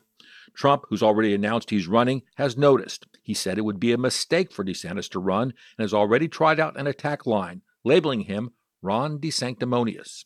DeSantis has largely avoided commenting on the attacks, dismissing them at one news conference as just noise. He rarely mentions the former president now, a far cry from his last election when he ran a campaign ad in which he read Trump's Art of the Deal to his infant son. Then Mr. Trump said, "You're fired." But University of North Florida political scientist Michael Binder says DeSantis is very much interested in Trump's supporters. He wants to be kind of the Trump policy without all of the unhinged commentary and Twitter warfare and personal attacks. Binder expects DeSantis won't officially enter the Republican presidential contest anytime soon. As governor, he can largely ignore Trump while talking to donors and traveling to states with early primaries. In how he responds to the former president, University of Florida political scientist Michael McDonald says he sees DeSantis focusing on issues, not personal attacks, taking a page from the guy who beat Trump. It was Joe Biden. It was Sleepy Joe. DeSantis, in some ways, is fashioning himself out of the policy mold of Sleepy Joe Biden. Somebody who's not throwing firebombs, someone who's just more focused on policy. As a popular governor in the third largest state, DeSantis has a lot going for him, but running for president will put him under a spotlight. And University of North Florida's Michael Binder says there are still a lot of unknowns about DeSantis. He hasn't been great on a debate stage. He isn't a particularly comfortable politicker in a sense of the small group, hand-to-hand shaking of the hands on the lines.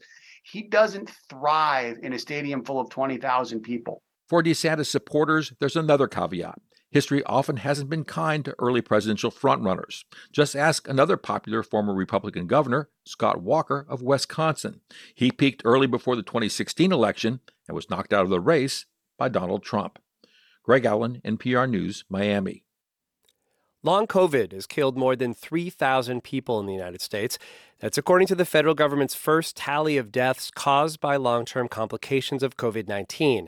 But as NPR's health correspondent Rob Stein reports, that's probably a significant undercount. COVID-19 has killed more than 1 million people in the U.S. and left many others suffering from brain fog, fatigue, and other often debilitating long-term health problems. So Farida Ahmad and her colleagues at the National Center for Health Statistics wanted to see how often long COVID itself was being cited as a cause of death. As long COVID is becoming more of an issue in terms of health and illness, we wanted to see if that's something that was manifesting in death, if long COVID was causing deaths. So the researchers scoured death certificates for any mention of long COVID. They found more than 3,500 deaths where doctors specifically cited long COVID. Many were among people with heart disease, lung disease, and other conditions that may have been worsened by long COVID. It can affect more than just the brain fog, but it can affect other organs as well. And the number of deaths blamed on long COVID appears to be increasing. Over time, we're seeing more long COVID deaths increase. And as it's become more recognized and more diagnosed, I think we'll see more of it showing up in medical records and death certificates. Other researchers say the true number of deaths from long COVID is in all likelihood already much higher. This number represents the tip of the iceberg, the floor for the estimate. It's no doubt higher than this. Dr. Harlan Krumholz studies long COVID at Yale. A whole bunch of other people that most doctors don't even know how you would put that in the death certificate right now. They don't even know how to document long COVID on the death certificate. And the toll from long COVID will likely continue to climb as the nation faces yet another surge of infections. Rob Stein, NPR News.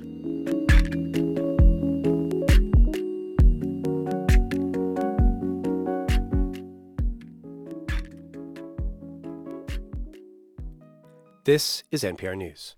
This is 90.9 WBUR. I'm Rupesh Shenoy. Coming up on Morning Edition, a look at the Democratic agenda for the lame duck Congress. It includes a spending bill and a final report from the committee investigating the January 6th attack on the Capitol. It's 8:29. Stay informed with all that's happening in the news. Listen on the WBUR mobile app while you're heading out on your commute and while you're at work today. We're funded by you, our listeners, and by the Peabody Essex Museum, asking what's the connection between Hello Kitty and 16th century Dutch furniture? You can solve this and other mysteries at PEM, a place for curious art lovers of all ages.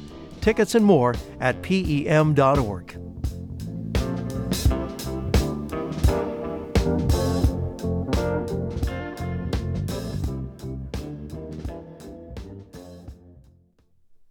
Live from NPR News in Washington, I'm Dave Mattingly. The handover of a former Libyan intelligence officer to the FBI is causing an uproar in the North African country. The one-time Libyan operative is facing charges in the U.S. for allegedly making the bomb that brought down Pan Am Flight 103 over Lockerbie, Scotland in 1988. NPR's Ruth Sherlock has more from Beirut. Initial reports suggested that the alleged Lockerbie bomb maker, Abu Aguila Mohammed Massoud Kir al-Marimi, was abducted from the Libyan capital Tripoli by a militia and then somehow wound up in U.S. custody. But critics of the authorities in Tripoli accuse the government there of cooperating with the United States in his removal. Libya has no extradition treaty with the United States, so the allegation has some politicians saying the Tripoli government violated Libya's sovereignty to curry favour with Washington. Libya is divided between rival governments. The parliament in the east of the country has accused Tripoli of treason and called on Libya's public prosecutor to investigate. Ruth Sherlock, NPR News, Beirut. The bombing of Pan Am Flight 103 killed 270 people, mostly Americans, and included 11 on the ground in Lockerbie. British authorities are reporting at least 4 deaths after a small boat capsized in the English Channel off the coast of Kent. Helicopters and lifeboats are at the scene. This is NPR News. From WBUR in Boston, I'm Rupesh Shenoy. The Boston City Council is closing out its year today by voting on reparations for Black Bostonians. If approved, the plan would create a task force to make proposals for reparations. That group would also document Boston's history in the slave trade and make recommendations accordingly. A New Hampshire man is facing federal charges that he smuggled electronics used in weapons to Russia. Alexei Brayman was arrested in Merrimack yesterday. 5 Russian nationals and a New Jersey man were also arrested for their involvement in the alleged scheme. Investigators say the shipments have been happening since at least 2017. If convicted, Brayman could face up to 30 years in prison. Natural Christmas trees are becoming scarce in our area. Some Christmas tree sellers in Greater Boston say they're running out of trees. That's due to a drought and not enough seeds planted years ago. WBUR's Simone Rios reports from a tree farm in Needham. Volante Farms in Needham gets its evergreens from Canada, but they worry about having enough supply this year. Terry Volante Boardman and her dad Al Volante run the farm, and they say they're seeing a rush of customers. I think people are frantically trying to get everything before things sell out. There's no need to panic as of yet, but as we get closer to Christmas, certainly you want to make sure you have your tree before a couple days before for sure. A couple days before it might be tough to find a tree. Where normally we'd always have trees right to the bitter end. Prices are also up this year thanks to inflation and undersupply, and even when you can find a lot with trees, there might be fewer choices. For 90.9 WBUR, I'm Simone Rios. It's 8:33. We're funded by you, our listeners, and by Plymouth Rock Assurance, who believes auto and home insurance should be straightforward and works to assure their customers at every step. More at PlymouthRock.com. The Bruins beat the New York Islanders 4-3 in a shootout last night at the Garden. Boston's Jake DeBrusk scored twice in the first period and again in the shootout. The Bees will host the Los Angeles Kings tomorrow. The Celtics ended their road trip with an overtime win in L.A. They beat the Lakers 122-118 last night. The C's return home Friday to play the Orlando Magic. In your forecast, clear skies and windy today with temperatures in the upper 30s. Partly overcast tonight, still windy and in the upper 20s. Tomorrow, overcast near 40 with a slight chance of afternoon rain. It's 23 degrees in Boston at 8:34. Support for NPR comes from this station and from Charles Schwab. With a variety of financial planning options, from online tools to meeting with a financial consultant, Schwab works to make it easy to plan for tomorrow, today. More at schwab.com/plan. And from Avalara, sales tax automation for businesses of all sizes, designed to simplify sales tax compliance with real-time rates and automatic filing. Learn more at avalara.com. This is NPR. It's Morning Edition from NPR News. I'm E. Martinez in Culver City, California. And I'm Rob Schmitz in Washington, D.C. Congress is racing to finish up some big-ticket items in this lame duck session. The January 6th committee is writing its final report ahead of a public hearing next week. But even more pressing, Congress faces a Friday deadline to avoid a possible government shutdown. NPR congressional correspondent Deirdre Walsh joins us now with the latest. Deirdre, hello. Good morning. So Friday is the deadline for Congress to pass a bill to avoid a possible government shutdown. Are they going to avoid a shutdown? Well, they made some progress on that front last night. Top negotiators announced they have a deal on a framework for a broad spending bill that would fund federal agencies through next fall. But they're going to need more time to finish the detail. This deal would wrap a dozen bills into one massive package. The House is going to pass a short-term bill today that gives negotiators another week. The Senate's expected to take that up before midnight on Friday. This means the new deadline for getting that broader bill together moves to next Friday, December 23rd. Congress always likes to bump right up to the Christmas holidays. Of course. Yep. The top Senate Republican, Richard Shelby, who negotiated this framework, says if all goes well, they will get it done by then.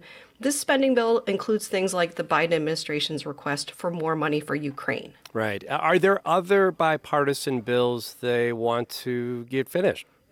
There is one big one. Since that spending bill is really the last train leaving the station this year on Capitol Hill, leaders want to attach a bipartisan bill to it that clarifies how Congress certifies the presidential election results. There's broad bipartisan support for getting that update to the law known as the electoral count done before Republicans take control of the House next year. So we don't have another January 6th. This bill specifies that the vice president's role is strictly ceremonial, and it would increase the threshold for raising any objections to a state's electoral votes. The January 6th committee has to wrap up by December 31st. Do we have some details on their final public meeting? We do. Chairman Benny Thompson told reporters yesterday the panel's going to have its likely last public meeting on Monday. At that meeting, we're going to learn who the committee believes, according to all this evidence they've compiled, violated any law and should be referred to agencies like the Justice Department for any possible criminal or other charges. Thompson wouldn't get into the list of names that they're considering, but at the top of that list is likely former President Donald Trump. Right. We should say, right, that the committee cannot prosecute crimes, but we know that the Justice Department is already doing its own broad investigation, so any referrals that the committee makes are more of a symbolic statement. And what about their final report? That's expected to publicly come out on Wednesday. Thompson admits they are still writing it. It's expected to be 8 chapters, hundreds, if not thousands of pages. But we could see some preview at the hearing on Monday when the committee's going to formally vote to approve it before its public release on Wednesday. So looking ahead to January, Kevin McCarthy was nominated by House Republicans to serve as Speaker. But does he have the votes to be elected by the full House when the new Congress begins? Not yet. I mean, Republicans are going to hold just a 4-seat majority, so McCarthy can't afford to lose more than 4 votes. His problem right now is he already has 5 House Republican hardliners who publicly say they will not support him. So McCarthy is in negotiations with them right now. His supporters say there's no alternative candidate who can win. They admit it could take multiple ballots, multiple votes, but they predict he will eventually be elected Speaker in January. That's NPR's Deirdre Walsh. Deirdre, thank you. Thanks, Rob. Somalia is facing a major food crisis, and the UN warns that parts of the country could experience a full famine by April of next year. The crisis in the East African nation is being driven by a prolonged drought, terror attacks by al-Shabaab, and a spike in global food prices. NPR's Jason Bobian is in the southern Somali city of Baidoa, which is one of the places that the UN warns could suffer a famine in 2023. Jason, what is happening in that city that makes these experts predict that there's going to be a famine there in the coming months? Well, for one, the food situation is already really dire here. Baidoa is a city in southwestern Somalia. It's, surrounded by areas controlled by al-Shabaab militants, and it's become a magnet for people who are fleeing from areas where crops have failed repeatedly over the last 2 years. People are showing up destitute, and now you've got hundreds of thousands of them. They're living in these makeshift camps on the edges of the city. They came hoping for international food aid, but many I've talked to here say that aid is incredibly limited if they're getting it at all. So people are describing begging or gathering sticks to just sell as firewood to survive. And I'm hearing from people that there's nothing even to go back to in their villages. Their crops have failed. Even their goats are dead. I mean, goats that can survive on just about anything. They're dying because there's no vegetation on the lands that they usually graze on. And aid groups are saying that more desperate, hungry people are showing up at these camps every day. How much, Jason, are the terror attacks, how much of an impact are they having on the current food crisis? A lot, in particular because al-Shabaab is controlling a lot of the rural areas that have been hit the hardest by this drought. And al-Shabaab has banned international food aid, and it actually attacks relief agencies as they try to deliver it. Al-Shabaab remains incredibly powerful in this part of Somalia, and they actually control all the roads into Baidoa. So, even for aid agencies, they can only get their stuff in here by plane, and it's making things incredibly difficult. And it's got to be also really difficult for these relief groups to operate there, to actually do things. Yeah, I mean, exactly. In the midst of this dire food crisis in which children are already starving, children are already dying here, getting more food aid in has become just this incredibly complex process. Somalia is already one of the poorest countries in the world. Now they're in the midst of the worst drought they've had in 40 years. And it isn't like, the Somali government simply has stockpiles of grain just sitting around in warehouses in Mogadishu. Any surge in food that's going to come into this country, it has to come in from outside. Yet al-Shabaab is battling against that. At the same time, you've got the war in Ukraine. It's pushed up the cost of grain significantly. Before the war in Ukraine, Somalia got 90% of its wheat from Russia and Ukraine. Now, wheat here is harder to get. It's more expensive.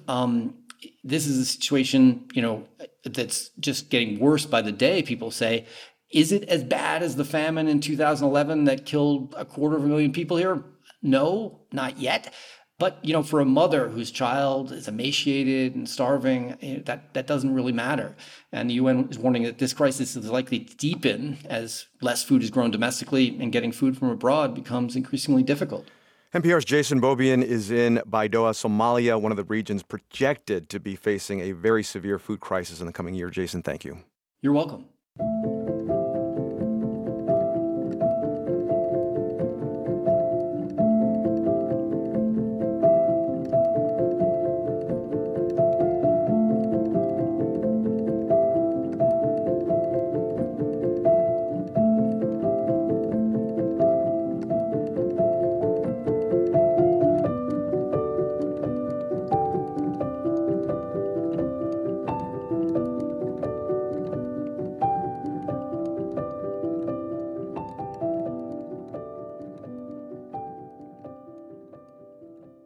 This is NPR News. Coming up on Morning Edition, WBUR's Deborah Becker tells us about an emotional hearing yesterday to consider Governor Baker's recommended pardons in a decades-old child sex abuse case. Upper 30s and windy today under sunny skies. It'll still be windy tonight as it falls to the upper 20s and some clouds move in. Those clouds hang around for an overcast day tomorrow near 40. Right now it's 23 degrees in Boston at 8:43. We're funded by you, our listeners, and by Lake Champlain Chocolates, celebrating the season with organic fair trade chocolates at local specialty food stores and at lakechamplainchocolates.com. Now, in business news, for the first time since pot shops opened in Massachusetts in 2018, one of them is closing.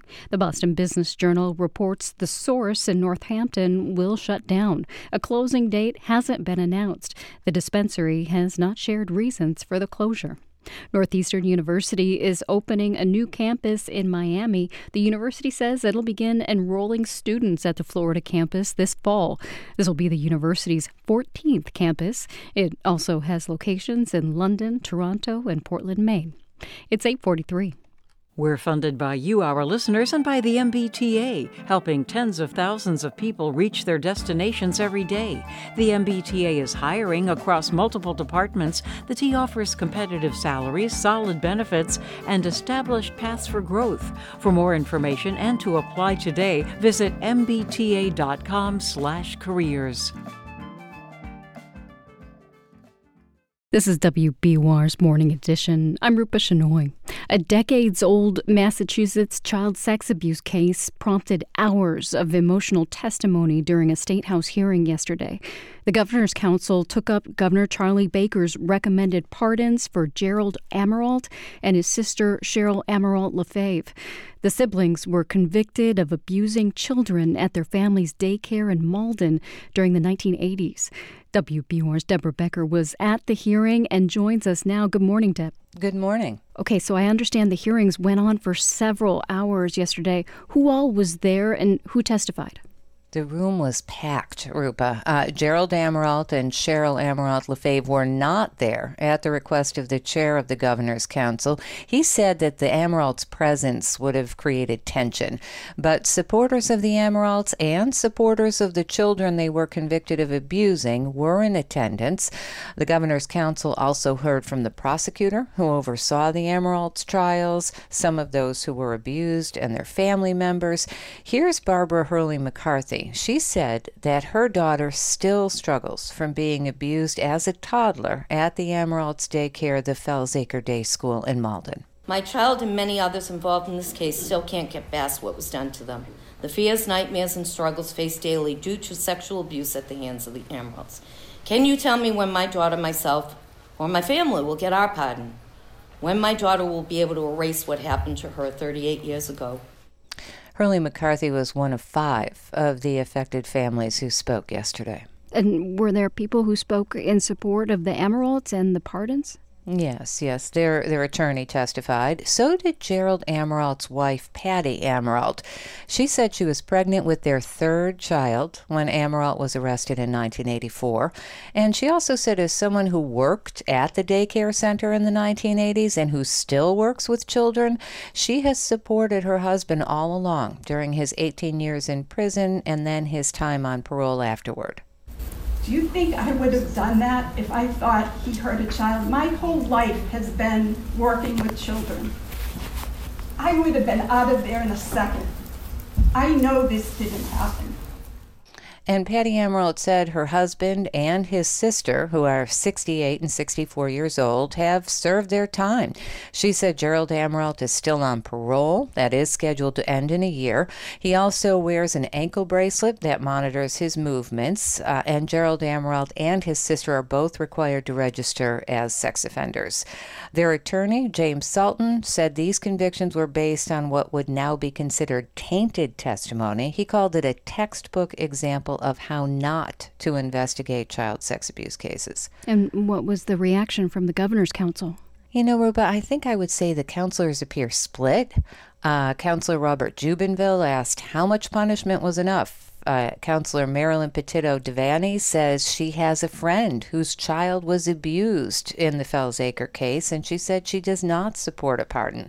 And Counselor Christopher Iannella told Attorney Sultan that this case has been litigated multiple times, including 6 times before the state Supreme Judicial Court. and a majority of the SJC said, guess what? We're not overturning these convictions. So when you say alleged victims, that's troubling to me, and I'm sure it's troubling to the family here. They're not alleged victims, they are victims. One of the things, Rupa, that the counselors agreed on is that they're concerned that the governor's office did not provide more information about why he recommended these pardons. And the State Board of Pardons did not recommend one and did not hold a hearing on the request. Counselor DiPaolo said, quote, the process stinks. And Prosecutor Hardoon said he approached the governor's office to try to clarify some information, but he said, quote, they were not interested in hearing from me. And did you try and contact the governor's office? Yes, and the governor's office did not respond to requests for comment. The governor had said when he recommended the pardons that he reviewed the legal rulings, and he feels that the interviewing techniques used with the children accusers in this case have since been discredited, and the evidentiary strength against the Emeralds is in doubt. What happens now?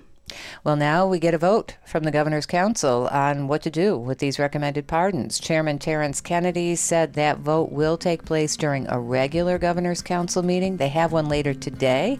They also have one next Wednesday, and he said there will likely be a vote by that next meeting next week at the latest. WBUR's Deborah Becker, thank you so much for being with us. You're welcome.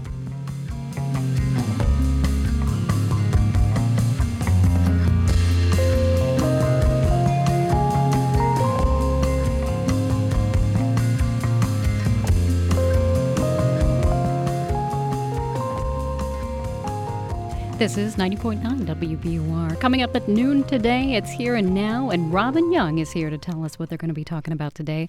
Good morning, Robin. Good morning to you. Although, Rupa, we are feeling, very somber today because, as you well know, it's the 10th anniversary of the shooting in Sandy Hook, and we've been reflecting on this a lot in our office because we actually covered that quite a bit. And in the early morning, the way it unfolded, it was so unthinkable that this had happened that we actually spoke to a reporter right in front of the school, right there, saying, well, there might have been an administrator shot. We're not sure. All the press was right at the school.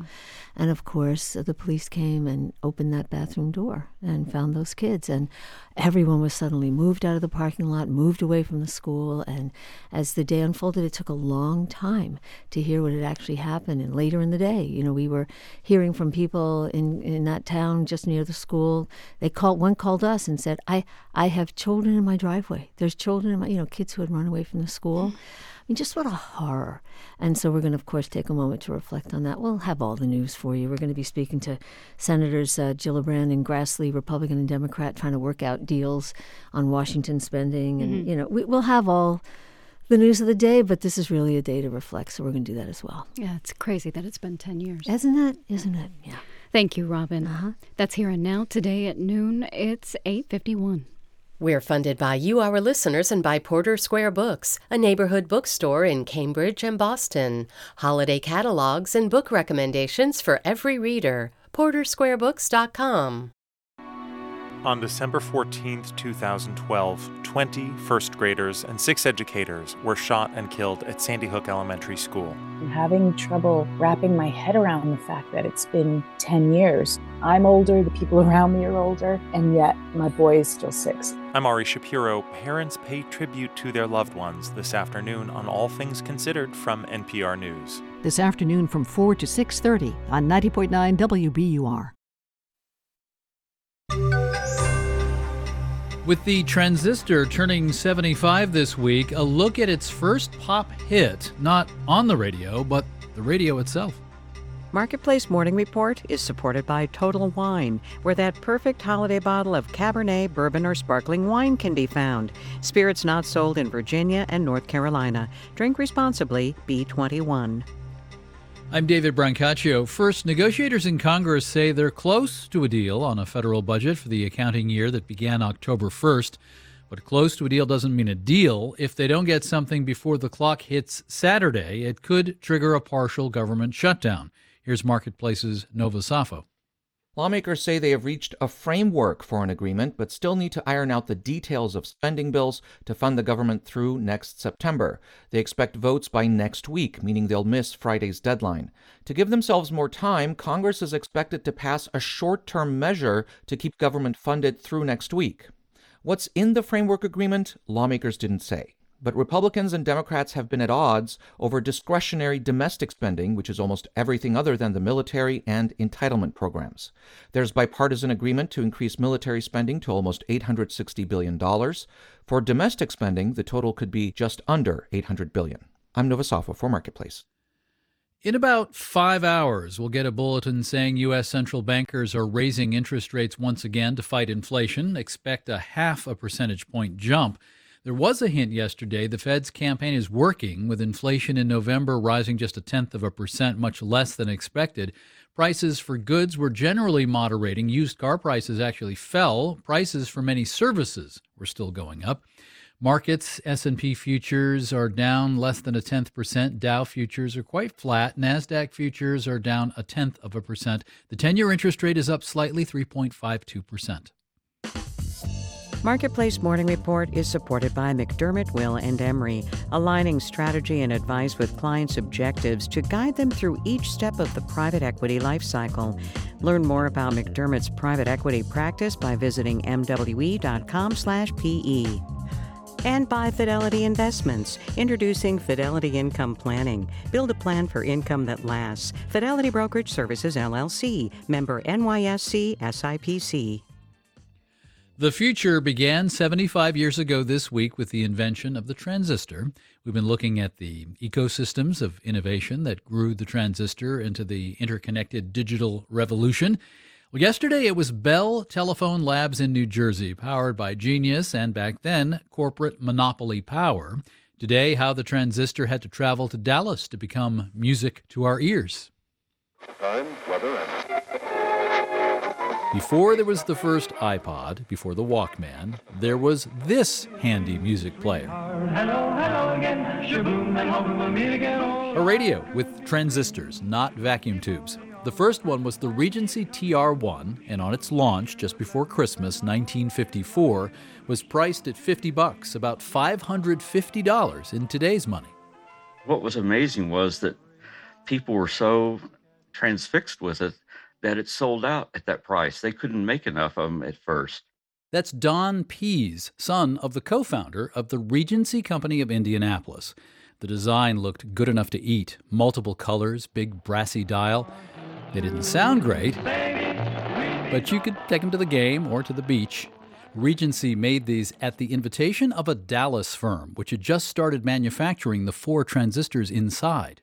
Because that would show that, yes, the transistor is a practical device. And how did Texas Instruments, TI, in Dallas get into transistors, patented by Bell Labs in New Jersey 4 years earlier? Well, they bought a cheap license from Ma Bell, AT&T, for just $300,000 in today's money.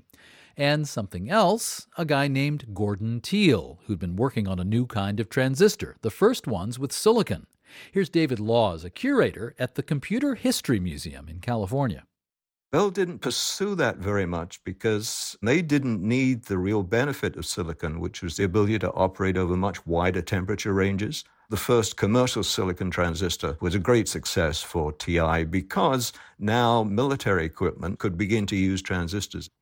The company had roots in electronics for oil exploration, but a new TI boss saw this work as too cyclical, says Max Post, a longtime TI employee.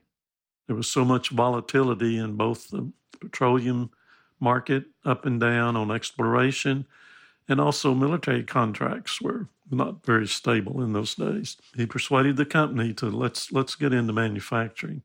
That visionary boss, Pat Haggerty, came to Dallas in 1945 after buying technology for the Pentagon during the war, where he'd seen that vacuum tubes had to go. He would build a company with the culture to become a mini Bell Labs. They gave you the chance for failure. They let you explore ideas, and there was no penalty for failure in those days. This culture attracted an engineer in 1958 named Jack Kilby, who had a passion for jamming circuits into smaller spaces for important stuff like hearing aids. A rival firm nearly hired him, but stipulated he could only do the work with part of his time. Instead, TI's boss said Kilby could focus on what he wanted. He said, you may work on that full time and see what it comes out of it. At TI, Kilby then co-invents the integrated circuit, a way to put transistors and other components on a chip without a rat's nest of wires. He wins the Nobel Prize. The pocket calculator is also partly his invention. And that first pocket radio his company promoted as a transistor marketing tool, 150,000 are sold. Not bad, but the platinum mega hit goes to another outfit that bought a transistor license from Bell Labs, Tokyo Tsushin Kogyo, which starts a more familiar brand. Again, curator David Laws. That was the great success of Sony, was to start building transistor radios at very low cost and in high volume. And it eventually swept the market, of course. It's the start of the shift of transistor production overseas, which eventually leads to a big U.S.-Japan trade conflict in the 1980s. Later, most semiconductor fabrication migrates across Asia, something the government is trying to address now with the $280 billion CHIPS Act. But before of all that, the microprocessor, the little brain on a chip with billions of transistors, has to be invented. Now, this happens not at Bell or in Dallas, but in apricot orchards out west. More on that tomorrow here. All of our ecosystems of innovation stories with the transistor turning 75 are accumulating online. I'm David Brancaccio with our morning report from APM, American Public Media. This is 90.9 WBUR. It's going to be sunny today, but also windy and in the upper 30s. So the city of Revere says the Men's World Cup watch party has been moved indoors. It'll take place at the Beachmont Auditorium instead of Suffolk Downs. There might be quite a crowd. Morocco takes on France in today's semifinal, starting at 2, and it's estimated that 10% of Revere's population is of Moroccan descent. Back to the forecast. Tonight it grows a bit cloudy and falls to the upper 20s. It stays cloudy tomorrow and warms up to near 40. It's 24 degrees in Boston. We're coming up on 9 o'clock and the BBC is next. We're funded by you, our listeners, and by Woods Hole Oceanographic Institution. Understanding that now, more than ever, we need the ocean, and the ocean needs us. Start the new year by joining a team dedicated to advancing ocean science and technology for the global good. Explore exciting career opportunities in many fields at whoi.edu/team. Social psychologist Jonathan Haidt says America is in trouble. Social media was supposed to connect us. It was supposed to make it effortless to talk to everybody and anyone. But by 2014, it was clear, no, it's actually fragmenting us into little bubbles, little shards that we can't communicate. And he says that's made America's institutions stupid. Can we reverse course? That's On Point this morning at 10 on 90.9 WBUR, Boston's NPR news station. I'm healthcare reporter Martha Biebinger, and this is 90.9 WBUR FM Boston, 92.7 WBUA Tisbury, and 89.1 WBUH Brewster. Listen anytime with our app or at WBUR.org. WBUR, Boston's NPR news station.